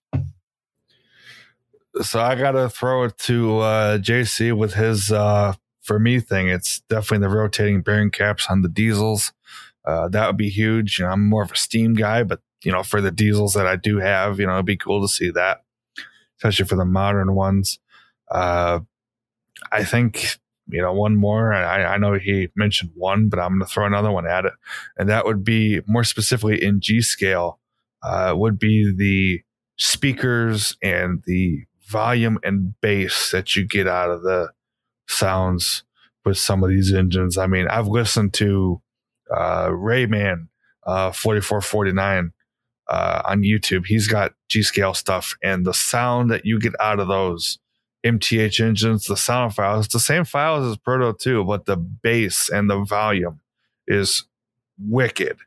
And I would love to see, a big G scale speaker be able to fit in an O scale engine, even a miniature version of it. That would just be great. All right, that leaves me, and I'm going to choose one we've kind of talked about in past here and there, but DCC. And I'm not saying that I want to see DCC specifically come to O scale, though it would be a really cool thing. It's more so the compatibility with DCC, that everything kind of works with each other. Something we've had many years from the get-go for command control here in O scale has been this strict competition between Legacy and TMCC versus Proto Sound, and it's a battle between either system. There isn't as much of compatibility. Yeah, you can use DCS to control TMCC Legacy to a very limited extent, but there isn't that cross compatibility. That's something I really wish OSCO would have, and maybe one day that'll happen. But at least for the foreseeable future, that's something that seems to be a strictly O scale issue. We don't have the versatility of DCC yet. For that, I think brings us on to our next question here from Mike H. The question is, when will battery power become dominant? Well, it has to happen eventually, right? So with battery power, I have seen a movement for dead rail. It's becoming really, it's becoming a more prevalent on YouTube. It's something I've seen for folks who would like to run this stuff outside, O scale wise, and not want to do it 30 track or conductivity issues. It's definitely, there's a market for it. I'm not sure if it'll become dominant. And that's just such a drastic change to 3-rail O scale. I mean, probably a big part of 3-rail is that middle rail for the electricity to flow through. So I'm not sure if it'll necessarily be dominant, but I do definitely see that there are folks who are taking an interest in Dead Rail. So there is a market out there, but I don't know if it'll be the future for O-Scale here. How about you, Matt Z? What do you think?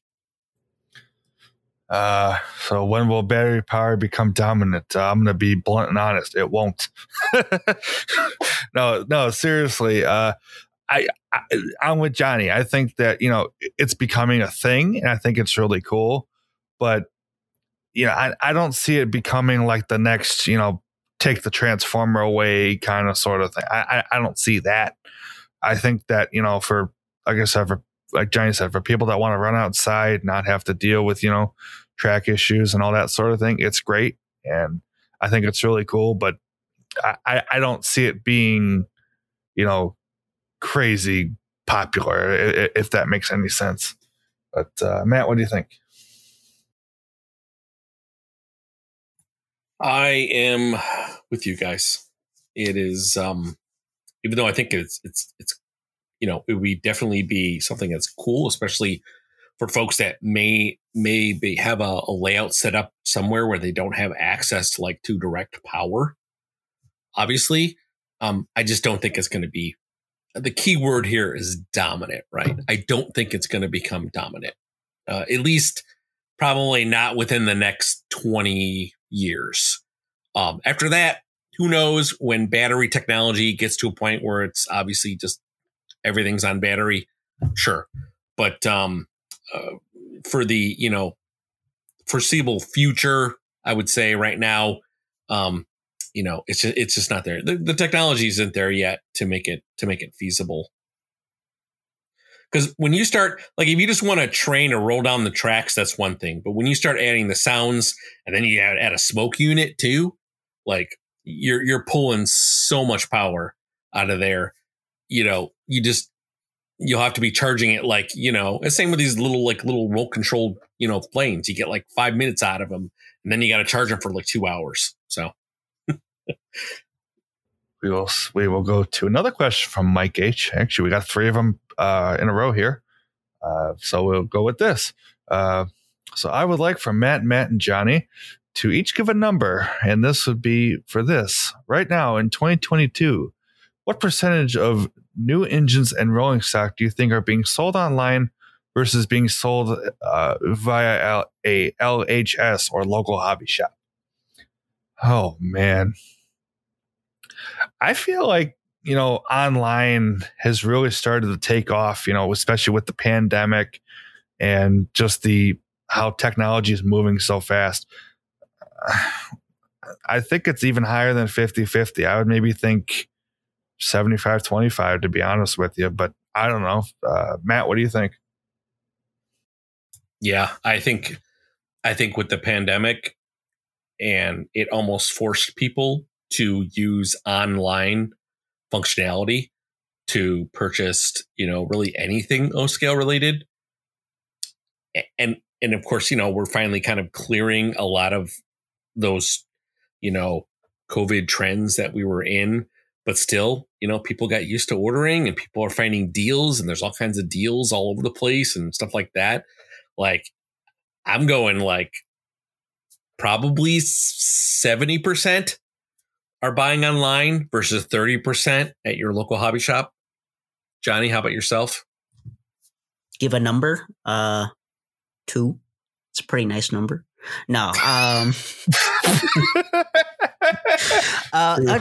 with you guys. I'm with you guys on this one. 70-30 for sure. Especially, and maybe it's because of the demographic we're looking at, because we're mostly exposed to the online community most of the time. But yeah, online sales have really taken off, especially, and this isn't just a plug. It's something that all 3 of us do very often.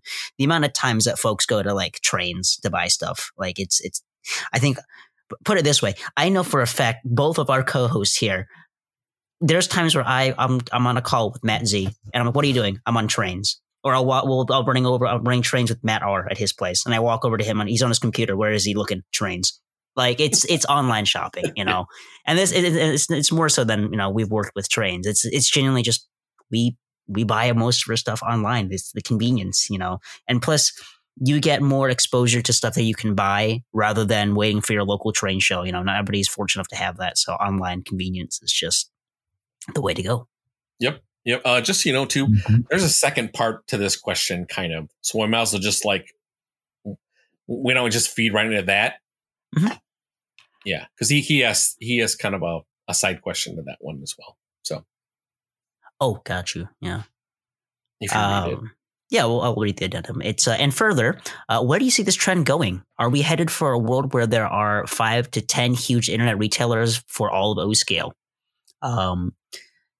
Potentially, a lot of hobby shops, as hard as it is to say, have been kind of closing up shop just because they can't compete with the online retailers. And we definitely have our powerhouse online retailers like Charles Rowe, Muffin Man, Train World. You know, those guys are.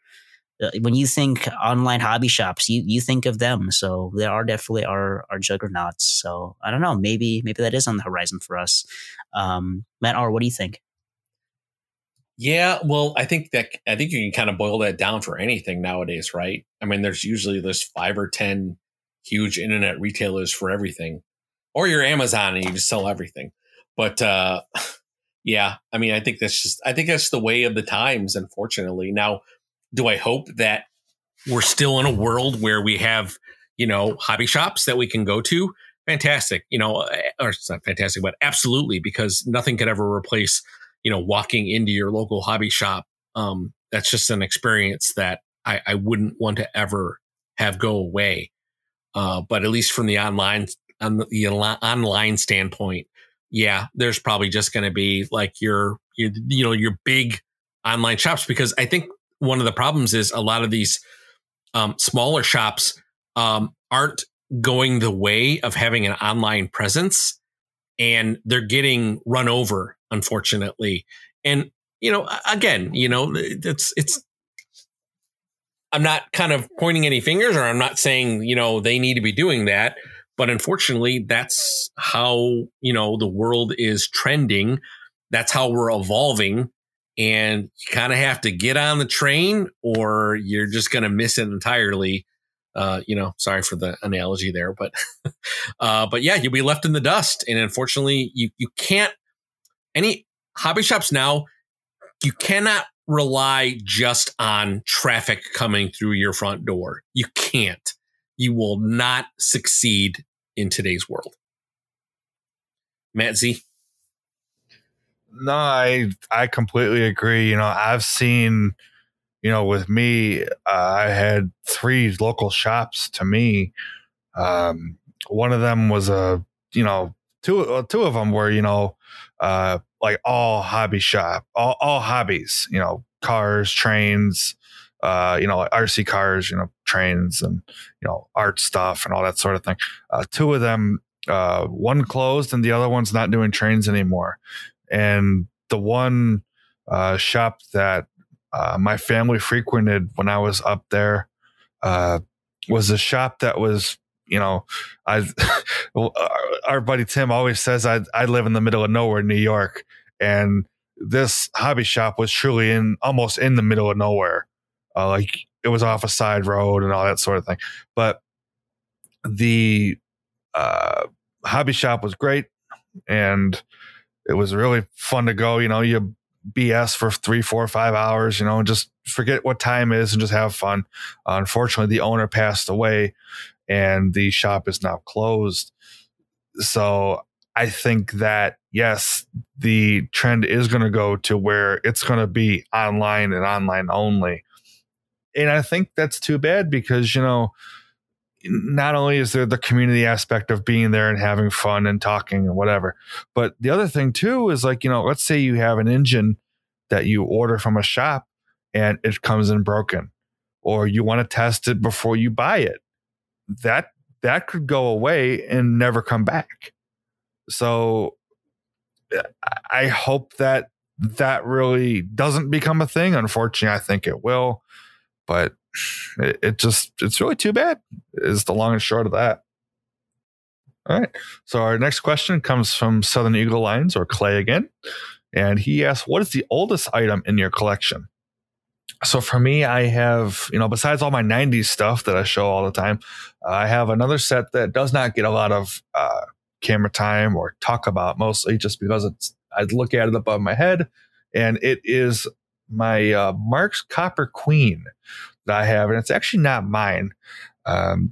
My grandfather, before he passed away, always told me that he had this Lionel train that he wanted me to have. So, unfortunately, when he passed away, my grandma and I, we were cleaning out the basement, and there was this box that had a train in it. And it turned out to be a Marx Copper Queen set. I have it up on display with a little memoriam wall with some accessories and his photograph and all that sort of thing. So it just sits up on the wall, but it is a great set. I do want to fix it up and get it running again. But so that is my oldest item. It is from 1940. Johnny? The oldest item in my collection? I don't really collect much older stuff in my fleet here. Most of my stuff is all about, I'd say 99.9% of my collection is command control. But if I really had to choose the oldest item in my collection, it's really much a stretch, but a post-war caboose I got from a train show for like $10.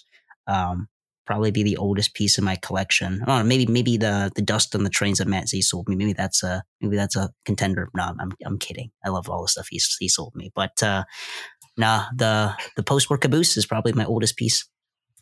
How about you, Matt?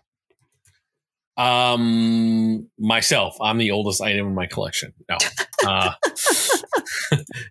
Actually, I own my dad's collection when he was a kid. So I have the 284 Berkshire Lionel Lines number 726. I have that set. So that would have been from like 1946, around that time. Between 1946 and 1949, somewhere around there. So that would definitely be the oldest items in my collection. So this is from our good friend Sean. And he wants to know what our favorite overall catalog from any manufacturer is. For example, Lionel 2021 Volume 2 catalog. So first, great question. I'm a huge fan of catalogs. As much as I want to say Lionel, I'm not going to, because to be perfectly honest with you, I think MTH did a far better job with their catalogs than Lionel did. And I think you can tell by the shots and the photography. MTH tend to put a lot of backgrounds on their shots.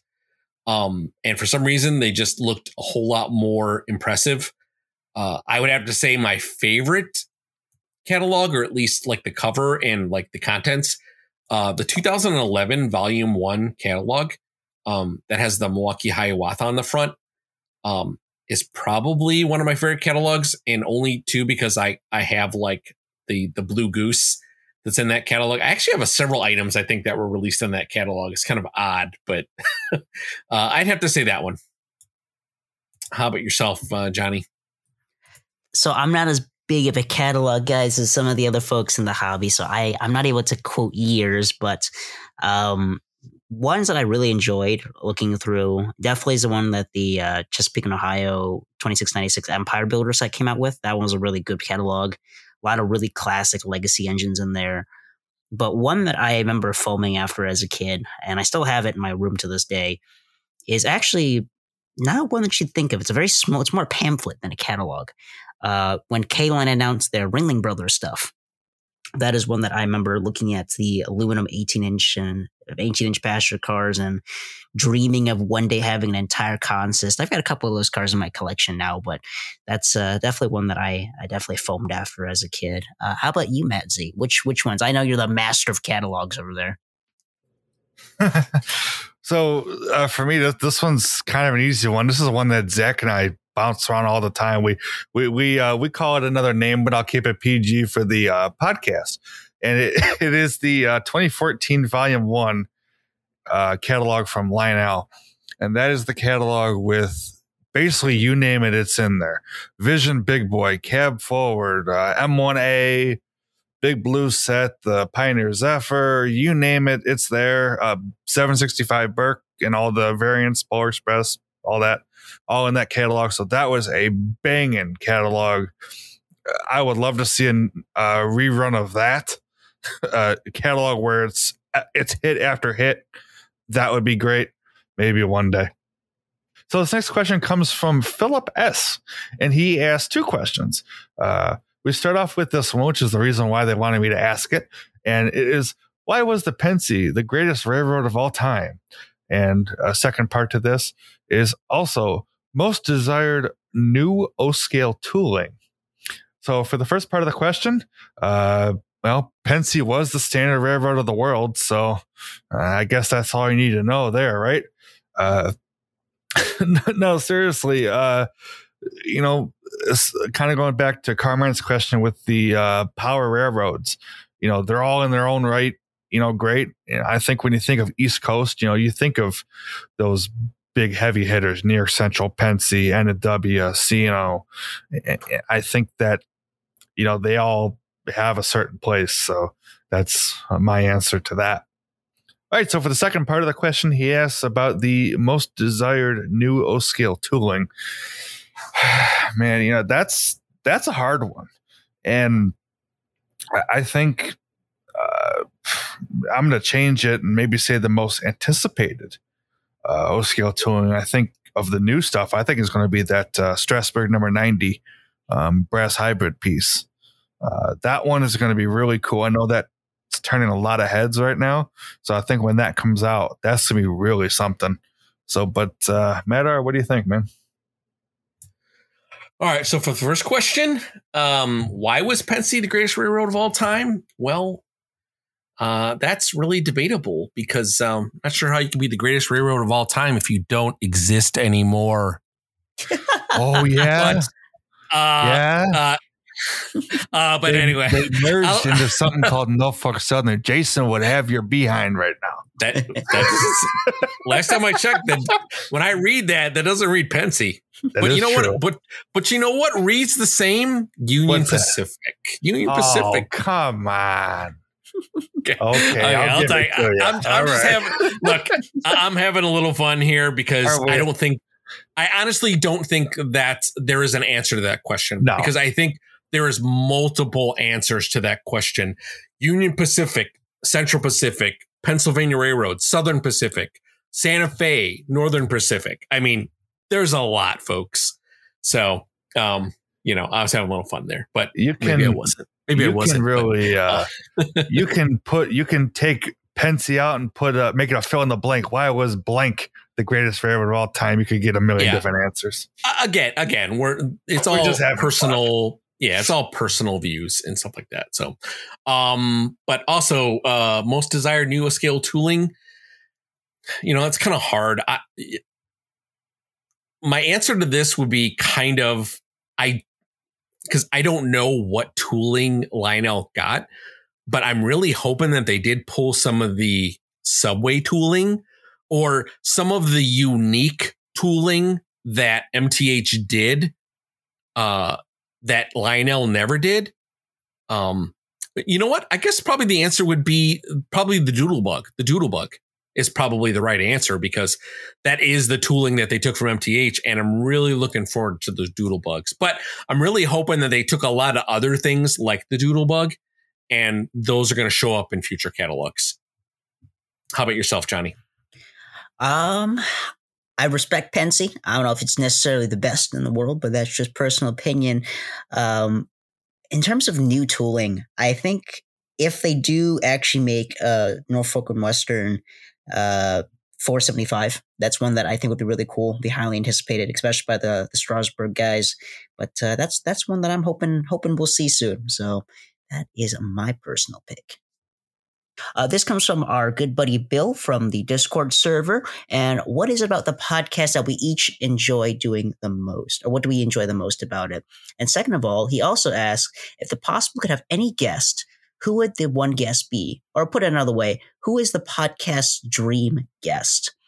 For me personally, what I really enjoy about the podcast, really, I really enjoy doing what we're doing now, hearing back from the community, and kind of seeing the impact it has on folks, how it kind of became an outlet for folks in the Discord to kind of make new friends and to feel companionship and camaraderie in the community. That's really what I enjoy the most, and hearing what folks have to say.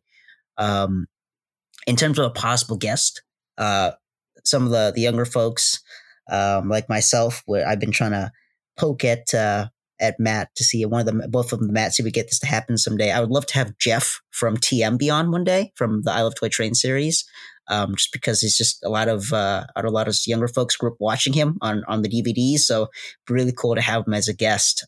Matt, Z, who would you want to see on the podcast, and what do you enjoy? All right. First of all, as a quick aside, watch Bill B, he is the man of the hour. This man is the greatest guy you'll ever talk to for knowledge and for just being an all around genuine person. He is the man. He comes on the call. He'll message me before he wants to talk. And it's like, I love it when I see his messages come up. I mean, he is just an all around fantastic guy. So huge shout out, Bill. But as far as for what I enjoy the most about the podcast is, what Johnny said is definitely having the community and doing the calls and doing episodes like this where the questions are. I mean, on our little list here, this is, page 3 of questions. I mean, and we're over 2 hours into this program. And so I think that having, like I said, an outlet to talk about this stuff is just really cool. And it's definitely well deserved. As far as podcast dream guests, we throw names around of who we want to have on all the time. I think one of our most recent episodes that we have was a dream guest would be Mike Reagan. That was great. Personally, I would love to see this, and maybe it'll someday down the line. I don't know. I would love to see Mike Wolf on the podcaster. I think that would be really, really cool. So maybe someday, I don't know. We'll have to see what we can do. But in any event, that's my answer to this one. Matt? So just to kind of piggyback on you, Bill B, awesome guy. Please check out his YouTube channel as well. And just an all around awesome guy. So what is it about doing the podcast each day, or each time we do a recording that I enjoy the most? Well, honestly, hanging out and talking trains with my friends, that's the simple answer. Now, if the podcast could have any possible guests, now you didn't particularly state if the person had to be alive or not. So, I mean, I think the ultimate guest on this show would be Joshua Lionel Cowan. I mean, without a doubt, right? Like, we want to talk to the guy who started it all, right? So that's who I would go with.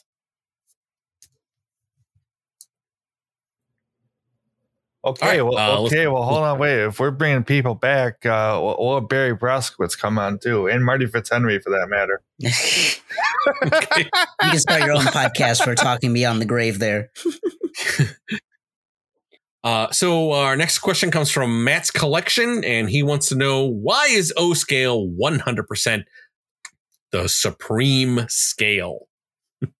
Well, that's a little bit of a biased question, I think, for all of us, because obviously we're all in the O scale. But to be perfectly honest with you, I think O scale just has everything that everybody wants. Has best smoke, best lights, best sound, very rugged, very durable engines. It's the best of all worlds. And you know what? You can work on them. Like, the one thing that I would have a difficult time is working on N scale and HO scale. Trains are just so small. Like, I wouldn't even know where to start. Like, I got big fingers, I have a hard enough time seeing already. Like I could take the shell off my O scale train and be able to fix whatever I need because I can see what's going on. So that's my answer. Matt Z, how about yourself? No, I completely agree with you. I mean, you have the size, the heft, the durability, the detail. You could see everything. It's what you want. I mean, and not to sound biased because this is the O scale podcast, but seriously, it's everything you'd want. You got like I keep saying everything you want. I don't know. I can't think of anything else. So I'm gonna quit running my mouth. Matt's collection. Thank you for the hard facts. No, I'm kidding. I'm with the other guys here. It's a combination of all the things that a lot of us love in the hobby. We want to have those powerful sounds, the heft of the engines, it's just the right size. It's just not too big where you can't have a decent layout in your house, but yeah, it's just a good balance of things. I guess the only main complaint that most folks will have is either space constraints or that pesky third rail that is, not even there if you just close one eye and close the other eye. It's not even there. You don't see it. But yeah, that's my 2 cents. That's funny. I love that. All right, Johnny, why don't you ask the next one? Sure thing. So this is from War 1109 or 1109. The question of today will be, out of everything Weaver made, what do you want to see made again, not including the same engines made by other manufacturers? That is a good question. Weaver made a lot of really cool one-off engines, but I would say the top 2 contenders for me, I believe they're both Weaver. One, the Milwaukee Road Baltic. That's one that's just an amazing engine. Absolutely beautiful. And also the Nickel Plate Road Hudson. That one's beautiful. One of our buddies recently got one. And I actually had the chance to buy one for a killer price off of OGR. But unfortunately, the gentleman who sold it never got back to me. So my wallet's happy, but the dreamer in me still wants one someday. Matt R., how about yourself? Yeah, 100% the Weaver Chicago Northwestern 462 Yellow Jacket, like without a doubt. Matt Z? For me, it would have to be the Canadian Pacific Jubilee. That was one off. I think they made, I believe they made 2 different variants and the very limited numbers. That's one that was a one and done. Never again. And I hope that tooling is still around somewhere because that is a beautiful, beautiful engine. This is a bit of a question, and it's from our friend Andy E. And he asks, why is it in the U.S. 3-rail O-scale is much more popular than 2-rail O-scale? Is the continuing popularity mainly driven by nostalgia? There is such an emphasis today on full-scale models, but there is still an expectation of 3rd rail. The old argument of the relatively easy reverse loop wiring rings hollow now because of advances in train control and all of the scales. Do you think that the dominance will continue once the number of modelers who had Lionel as a child gets smaller? Andy, first, very, very well thought out question here. I don't think I have a really excellent answer for you, but I think you kind of were driving on there with your initial answer as nostalgia. And, people are so in tune with 3-rail as a kid. And keep in mind that those things get passed down from generation to generation. So I don't think it's anything that's getting outclassed as the older generation moves on. They're passing their love for 3-rail O-scale onto their children and then passing it on to their children. And number 2 is there's so much more available, that's the driving force here, right? Availability of engines and parts. I'll be honest with you. I'm a big fan of S-scale. I like American Flyer. I think it's an awesome scale. I would definitely be in it. But because I think it's like one of those great balances, not to throw other scales in here, but the problem is there's just not that much out there. So unless 2-rail starts building up the amount of items available for it, it's just never going to contend with 3-rail. Johnny, how about yourself? I definitely agree. It's definitely a matter of nostalgia is a big driving force. It's if you had someone who was in it, that gets you into it. But you also got to remember too that O-scale has lost its grip over the years. HO and N-scale are definitely more prevalent, especially with you got to think of it from the entry level. It's definitely easier for mom and dad or aunts, uncle, grandma, grandpa to grab an HO starter set than to grab an O-scale starter set. It's definitely a lot more affordable.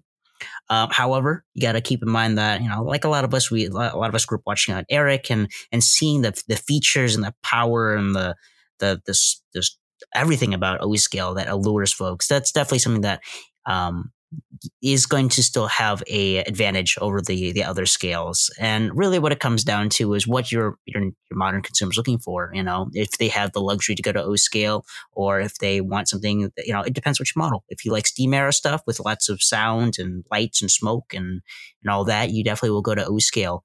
But if you're more like the modern rail fan who is more fans of modern diesel power and specifics of each variation of the diesel power, you'll definitely find more of that in HO and N.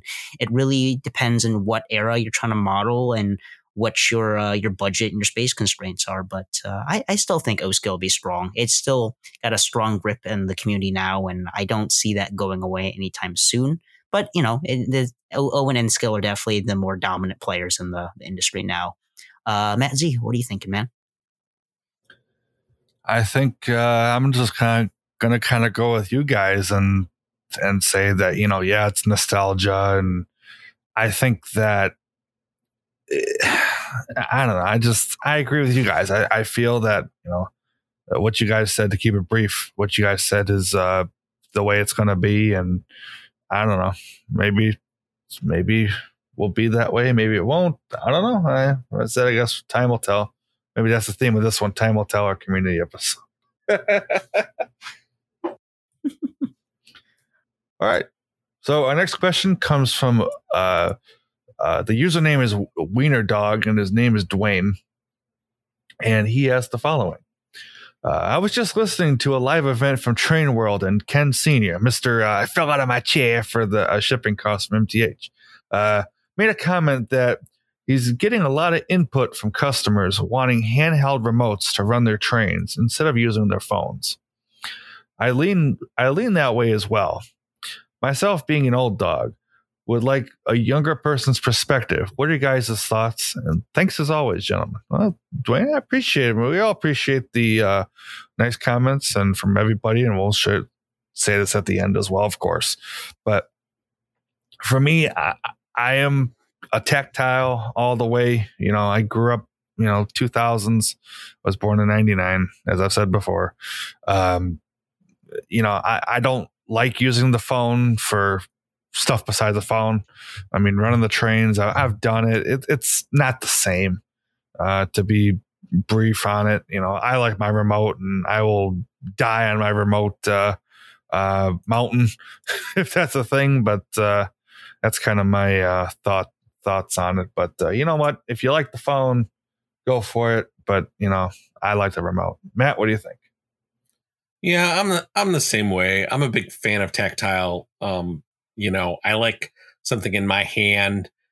Sometimes I think people seem to think that they have, or not think, but it might actually be true that they just have more control over what they're doing when they're using an actual device, right? Like, because, if you get, let's just say, this is probably not a really good example, but let's say you get in your car. Well, you can use the steering wheel and the pedals, or you can use your phone to drive your car. Well, which one are you going to choose? Well, I think most people, or at least people of a certain age, are going to be like, I'm not touching the phone. I'm using my hands because, I feel like I have more control over it. I can go both ways, though. I have no problem using the app if I have to. But if somebody, gave me the choice between the two, I would certainly always put a remote in my hand. How about yourself, Johnny? I'm going to lean the same way with you guys. I'm definitely more a remote guy. It's just the feedback that you get, and it just makes you feel more like you're at the controls of something. That tactile click of the knob of the legacy remote or the thumb wheel, so much so that Matt Z sold his previous remotes and has been desperately trying to get the one with the correct thumb wheel back. And I got it. And you did. You got your holy grail. I did it. I should have done the holy grail as the old remote. Should have bought you a thumb wheel for Christmas. Yeah, there you go. But I'm with the guys here. It's something about having that that connection and that tactile click of the remote and the resistance of the spring and the quillable whistle. It just adds something. I don't know how to describe it there, but I won't bash the phone either. I've said this before and I'll say it again. I used to bash Bluetooth. I'm like, oh, why would you want to use Bluetooth to control what? Bluetooth? Am I playing my music through the trains? No, but having that tier system to be able to jump from starter set to command control and have that phone and the in between, I think that's where the phone app really has its place. Or for when you're doing run sessions with some people and you don't have the remote, there's so many legacy remotes to go around. We've had cases where I'm running trains with Matt R, and one of our buddies, I have a line of 06OT in the yard. He wants to do something, he'll just hijack the 06OT and run amok in the yard. I've done that before. So it has its conveniences, but I'm through and through a remote person. But I won't bash the positives of having phone control. Johnny, why don't you go ahead and read the next question? Sure thing. So this comes from PRNJRR from our Discord server, and they ask, is there anything new that you've learned about trains or O-gauge model railroading since starting this server and communicating more with this community? There's a lot. A lot of tips on how to fix trains, scenery tips. I've been really inspired by what people have seen, I think the biggest thing I've learned from the Matt and Matt server, I think Matt Z can also attest to this, is the customization, really, of what you can do, especially with sounds. But I think the most lighthearted answer I can give for this one is what have I learned about model railroading? There's more trains than I realized that I want. And the Discord server is perpetually will show you more trains you didn't know existed, and now that you've added to your to-buy list. Matt R., what have you learned? Yeah, I think for me was the surprising amount of young folks that are actually into trains. And what I mean by young folks is, guys or girls in their teenager years or in their 20s. Like, I was kind of blown away by it.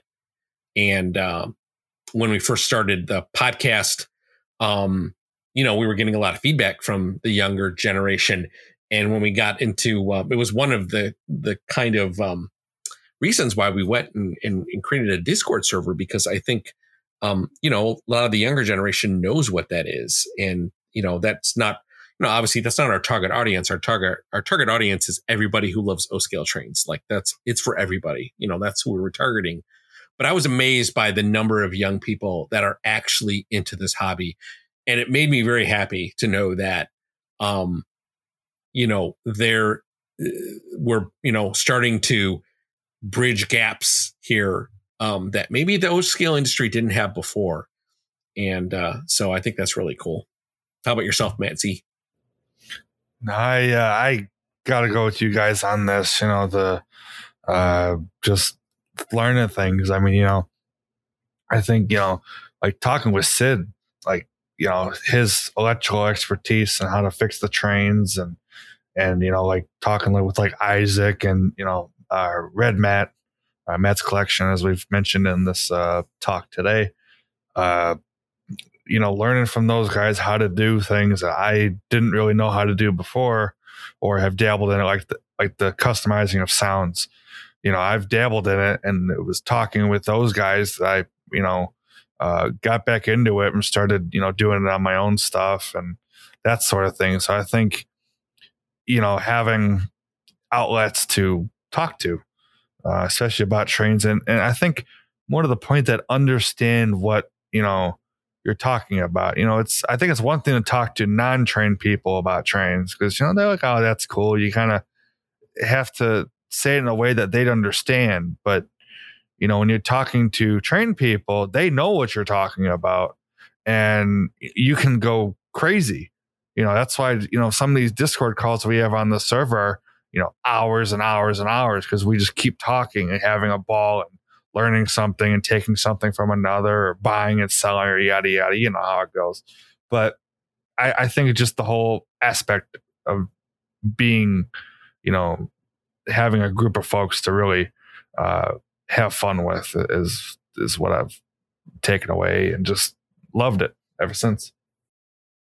Okay, so our next one comes from O-Scale Trains Lover or Bryce, and he asks, what is the least favorite thing you have seen made in O-Gauge? It can be a paint scheme, locomotive, rolling stock, building, etc. And what can be done to improve it? I don't know. It's okay. I have an answer. It's an accessory. It's the Lionel Sand Tower.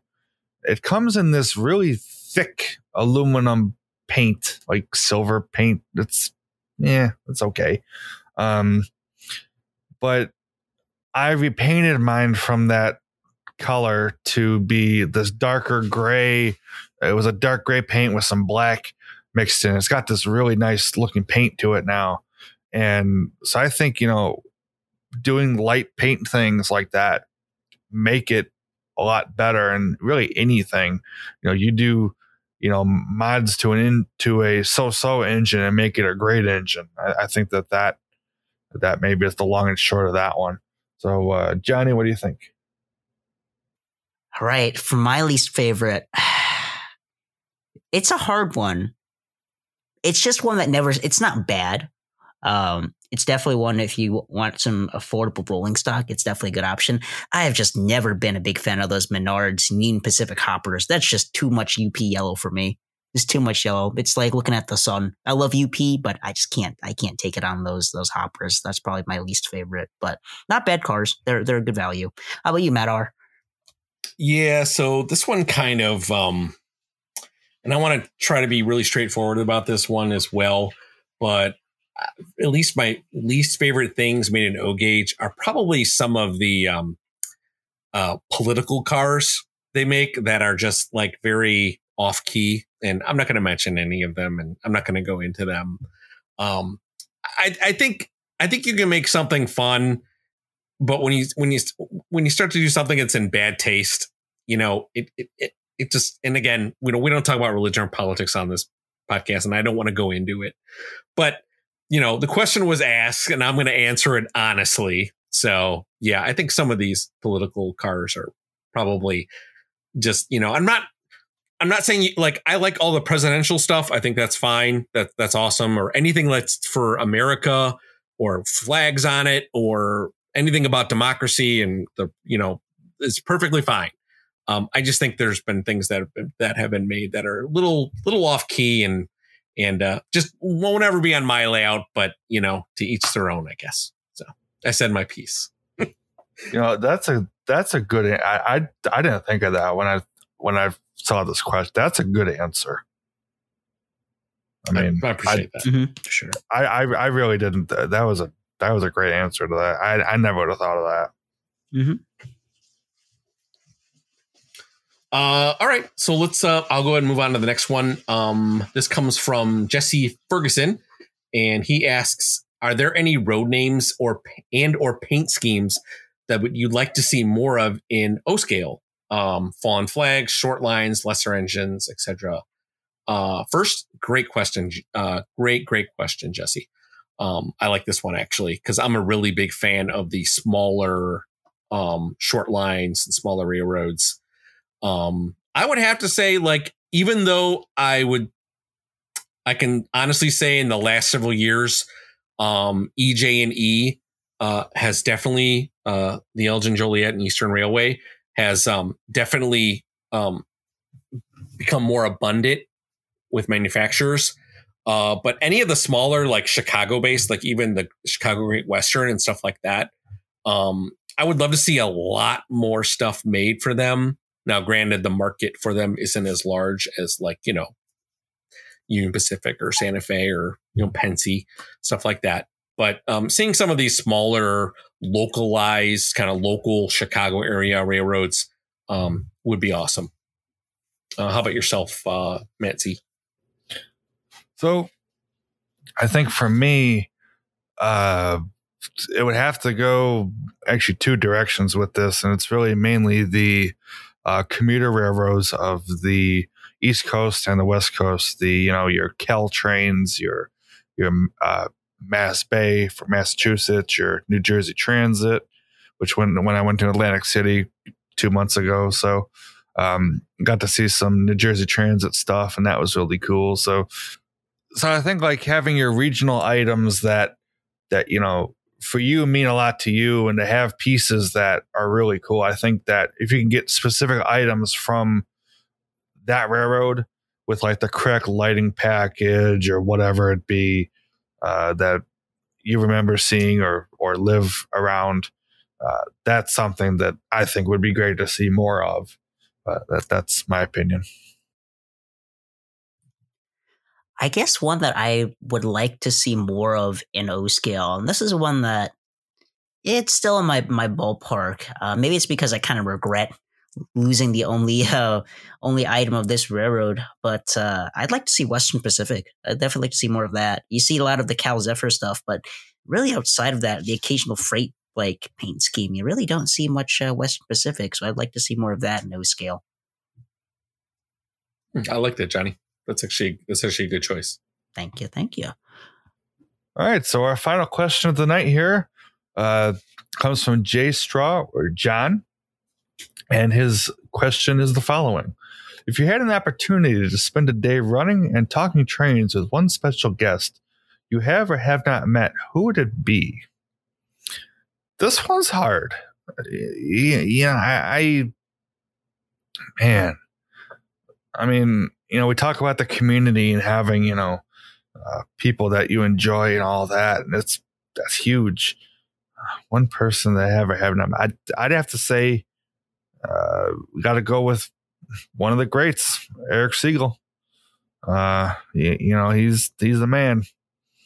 And I think that, having a day to spend downstairs and run trains and have fun and all that would just be great to do, and maybe one day it'll happen. So I don't know, Matt, what do you think?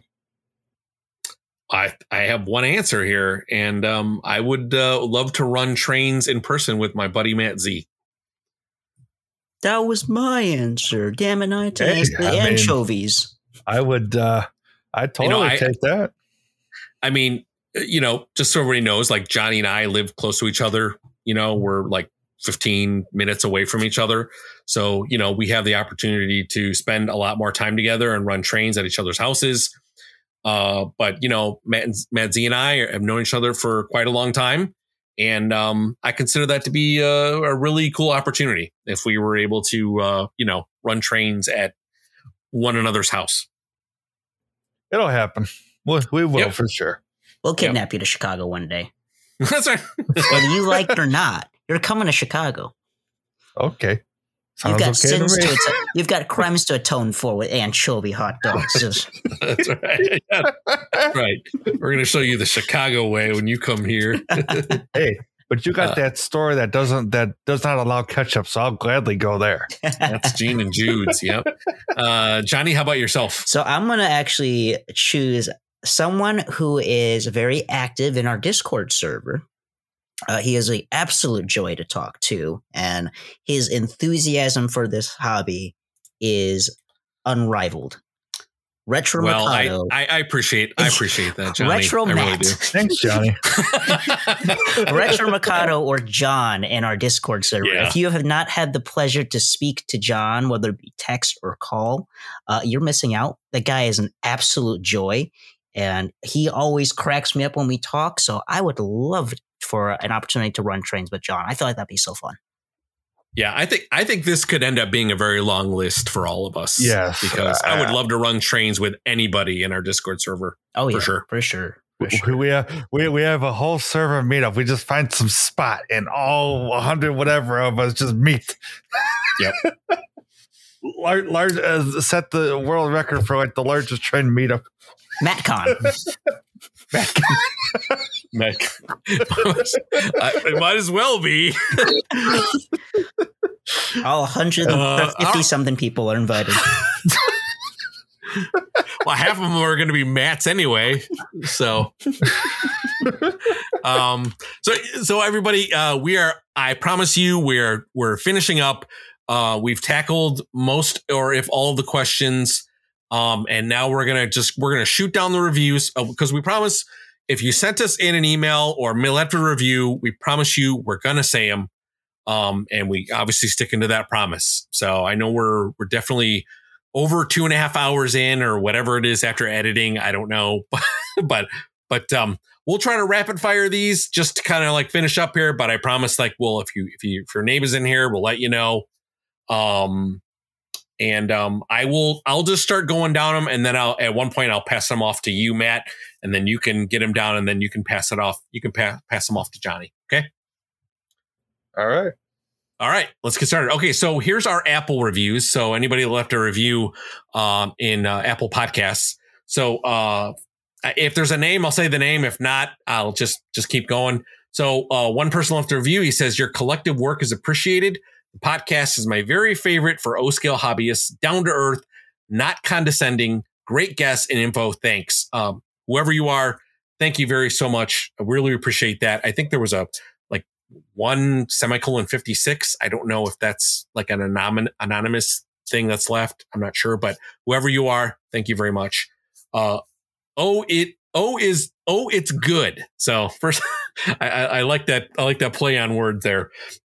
This is the best podcast in O-scale. Johnny and the Matts always keep it interesting and fun. I often find myself laughing out loud while listening on my commute. Thank you for all of your work you put into the podcast in Discord. There's only one thing I need you to sell: a Matt O-scale billboard for my layout. Thank you, Tony. The Rambles. Appreciate it.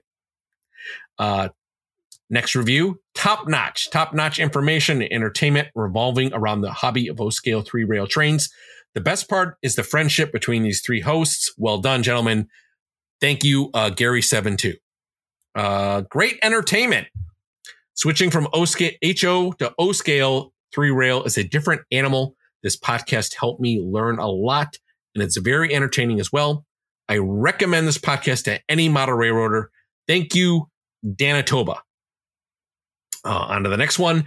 Great discussions on O-gauge. I recently came across this podcast after listening to the other Notch 6 O-gauge podcast for years and missing it.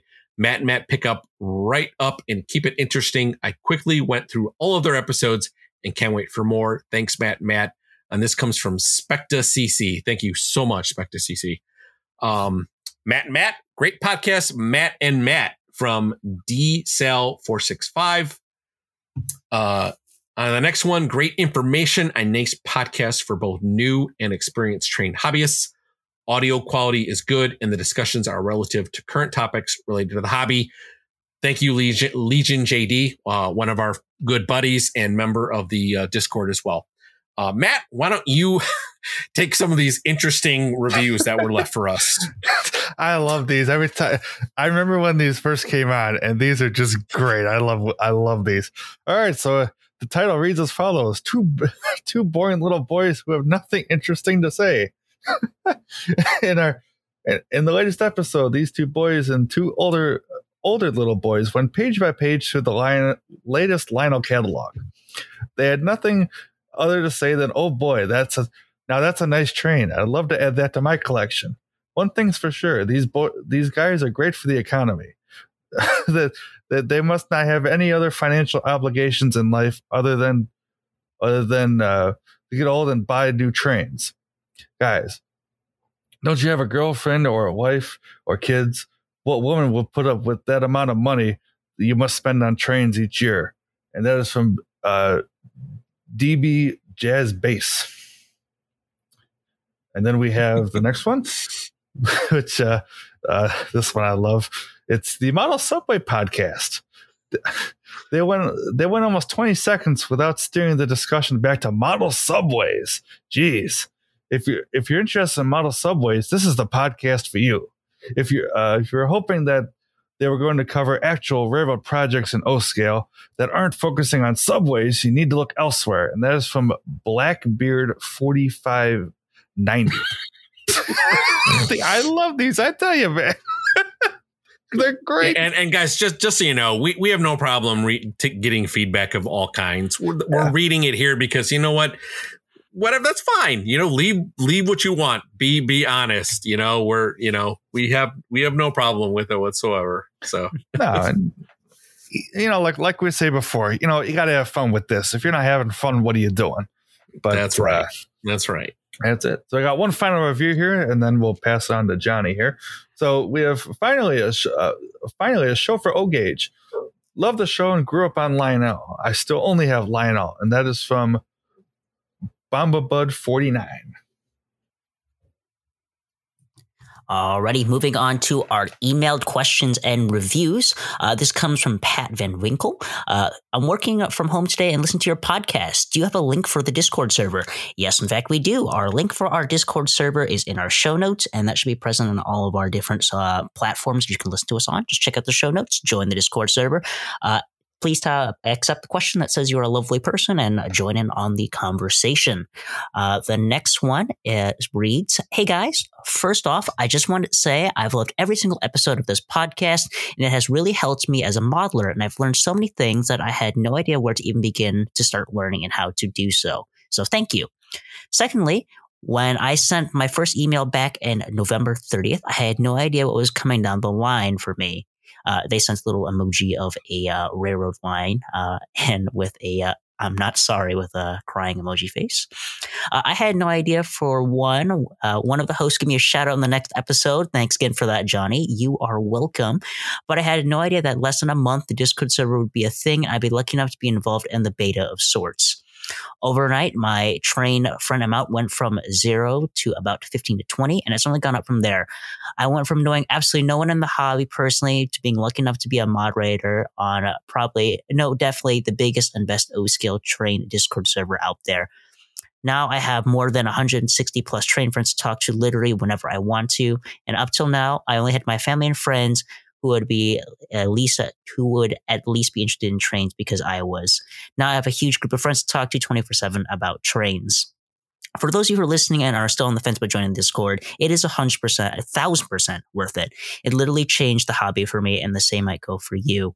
Thanks again for all that you guys do, and most likely I'll see you tonight on the Matt and Matt server. Clay Fulcher of Southern Eagle Lines. That's Clay, who we've mentioned a couple of times before tonight.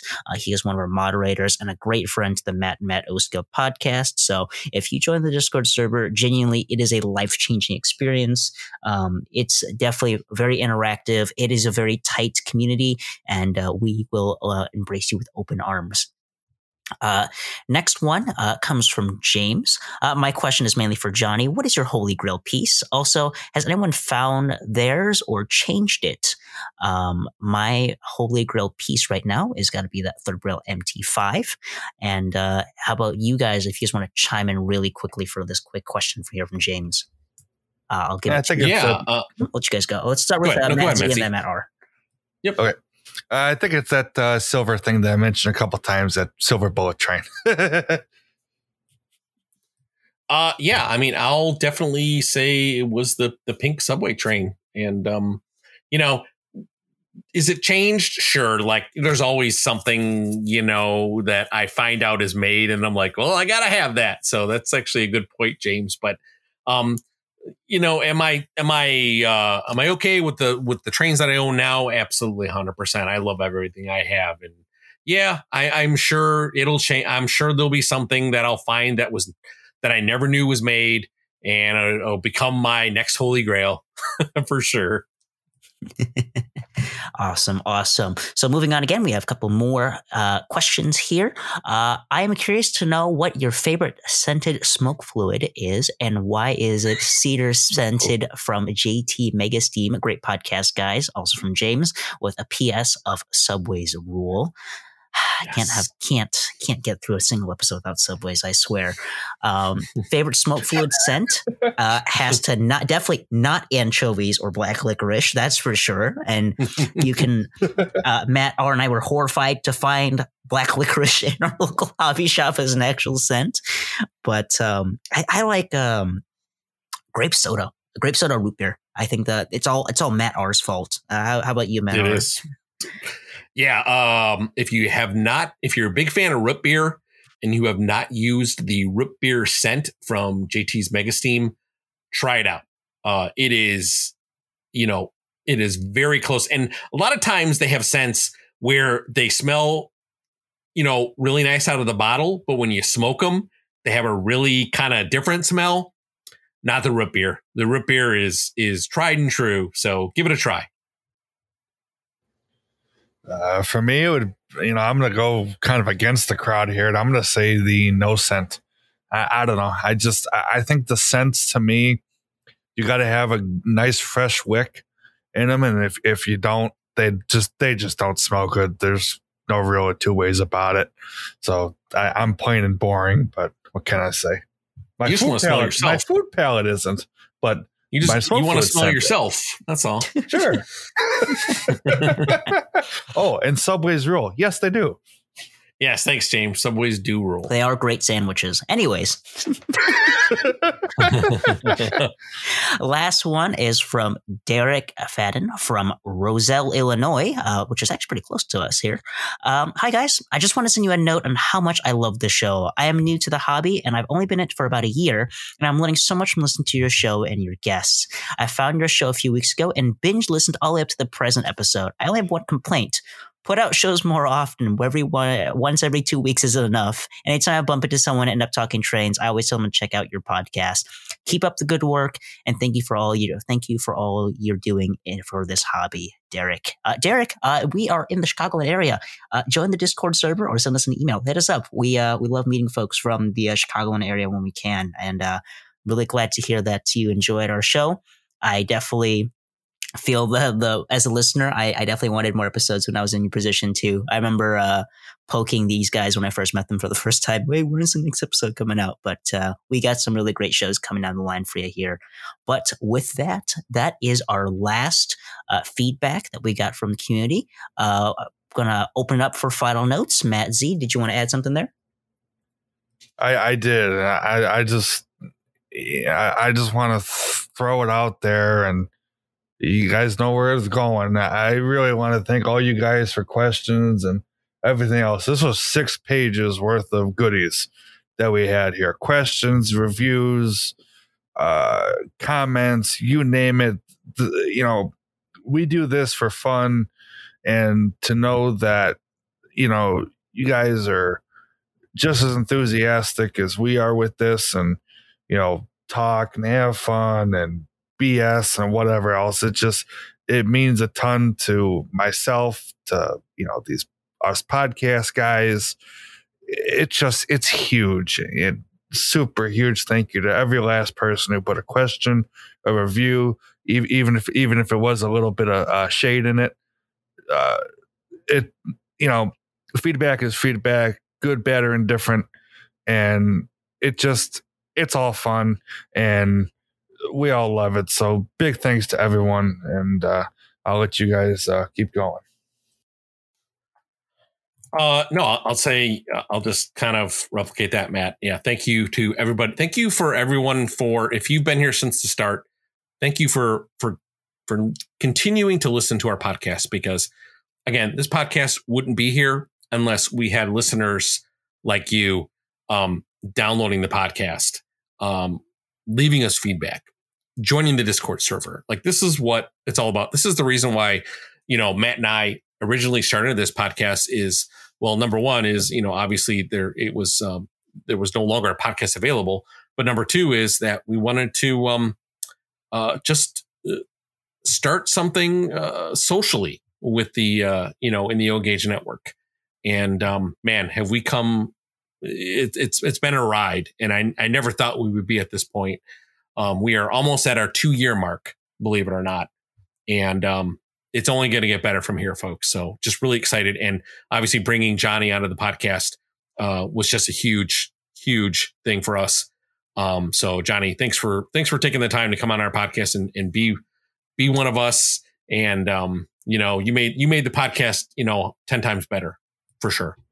Thank you, dude. I really appreciate that. And from the bottom of our hearts here at the Matt Uska podcast, really thank you to everyone in the community for sending in your questions. It was only a couple months ago, we were all sitting here in a call together wondering, if people actually do listen to us, what do people think? It's and we really want to have something that was more focused on the community, something for you guys. And we definitely hope to do more of these in the future. And all the folks who sent in questions, we've had an opportunity to speak with a good chunk of you guys on the Discord or through emails. You're all wonderful. You helped make this community what it is. And, we make the show for you guys. If there's anything you want to see from us, please give us more feedback. Please send us more emails, more reviews. And we still, even with the show being at where it is right now, we still love talking to you guys. So please send in your messages. Please, DM us on Discord or join the server, hop in a call. We love it, and we want to make sure we have a great community for everybody here to enjoy themselves and enjoy the hobby. Yeah, and if you did, again, I said this in the beginning, but if you didn't hear your question or your review or your email, please get a hold of one of us, send us an email, chat us in Discord, let us know, and we'll make sure it gets asked, or we go over it in the next episode. In episode 46, we'll make sure we cover it. So we want to make sure that everybody who did send in a question or a review to us, that we did promise that we would make sure that we said it in the episode, and we still hold to that promise. So yeah, just let us know. We apologize if we missed it. We're trying to parse all of these things. A few things may have gotten through the cracks. We do apologize for that, but rest assured, we'll make sure we state your question on the episode. So, all right. Well, with that said, Johnny, where can people find you on social media? You can find me at Audamus on YouTube. That's AUDAMUS, where you can find me talking about trains occasionally, getting hit in the face with boxes, and maybe I'll release a video within the next year. Who knows? I'm actually working on a script right now for my new Legacy Class A. So if that's something that interests you, please check out my YouTube channel.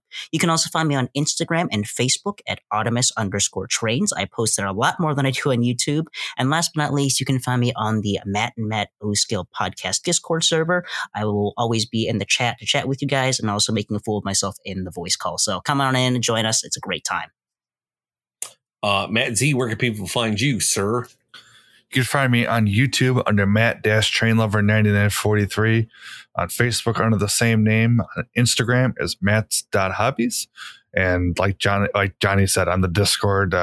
When I'm on the call, usually editing a sound set in there, but having fun and all that. And as Johnny said, this will not be the last of these community feedback episodes. We will do plenty more of these in the future. And when the time comes to do another one, we will announce it in the Discord, and just throw us your questions, whatever you like, and we will answer them all, and we'll have a good old time. This was a ton of fun, and I definitely want to do this again. And, like I said, this means a ton. It really does. And you can find me on YouTube at West Chicago Model Railroad. I'm on Facebook under the same name, and you can find me on Instagram as WCMRR. And again, folks, we will be picking one question / review each.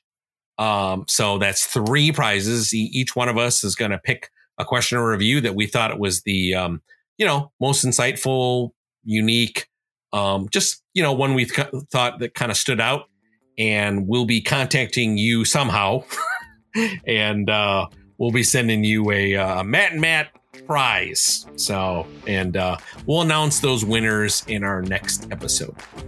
With that said, everyone, thank you again for your time, and have a wonderful night. Take good care, everyone. Have a good night, everyone.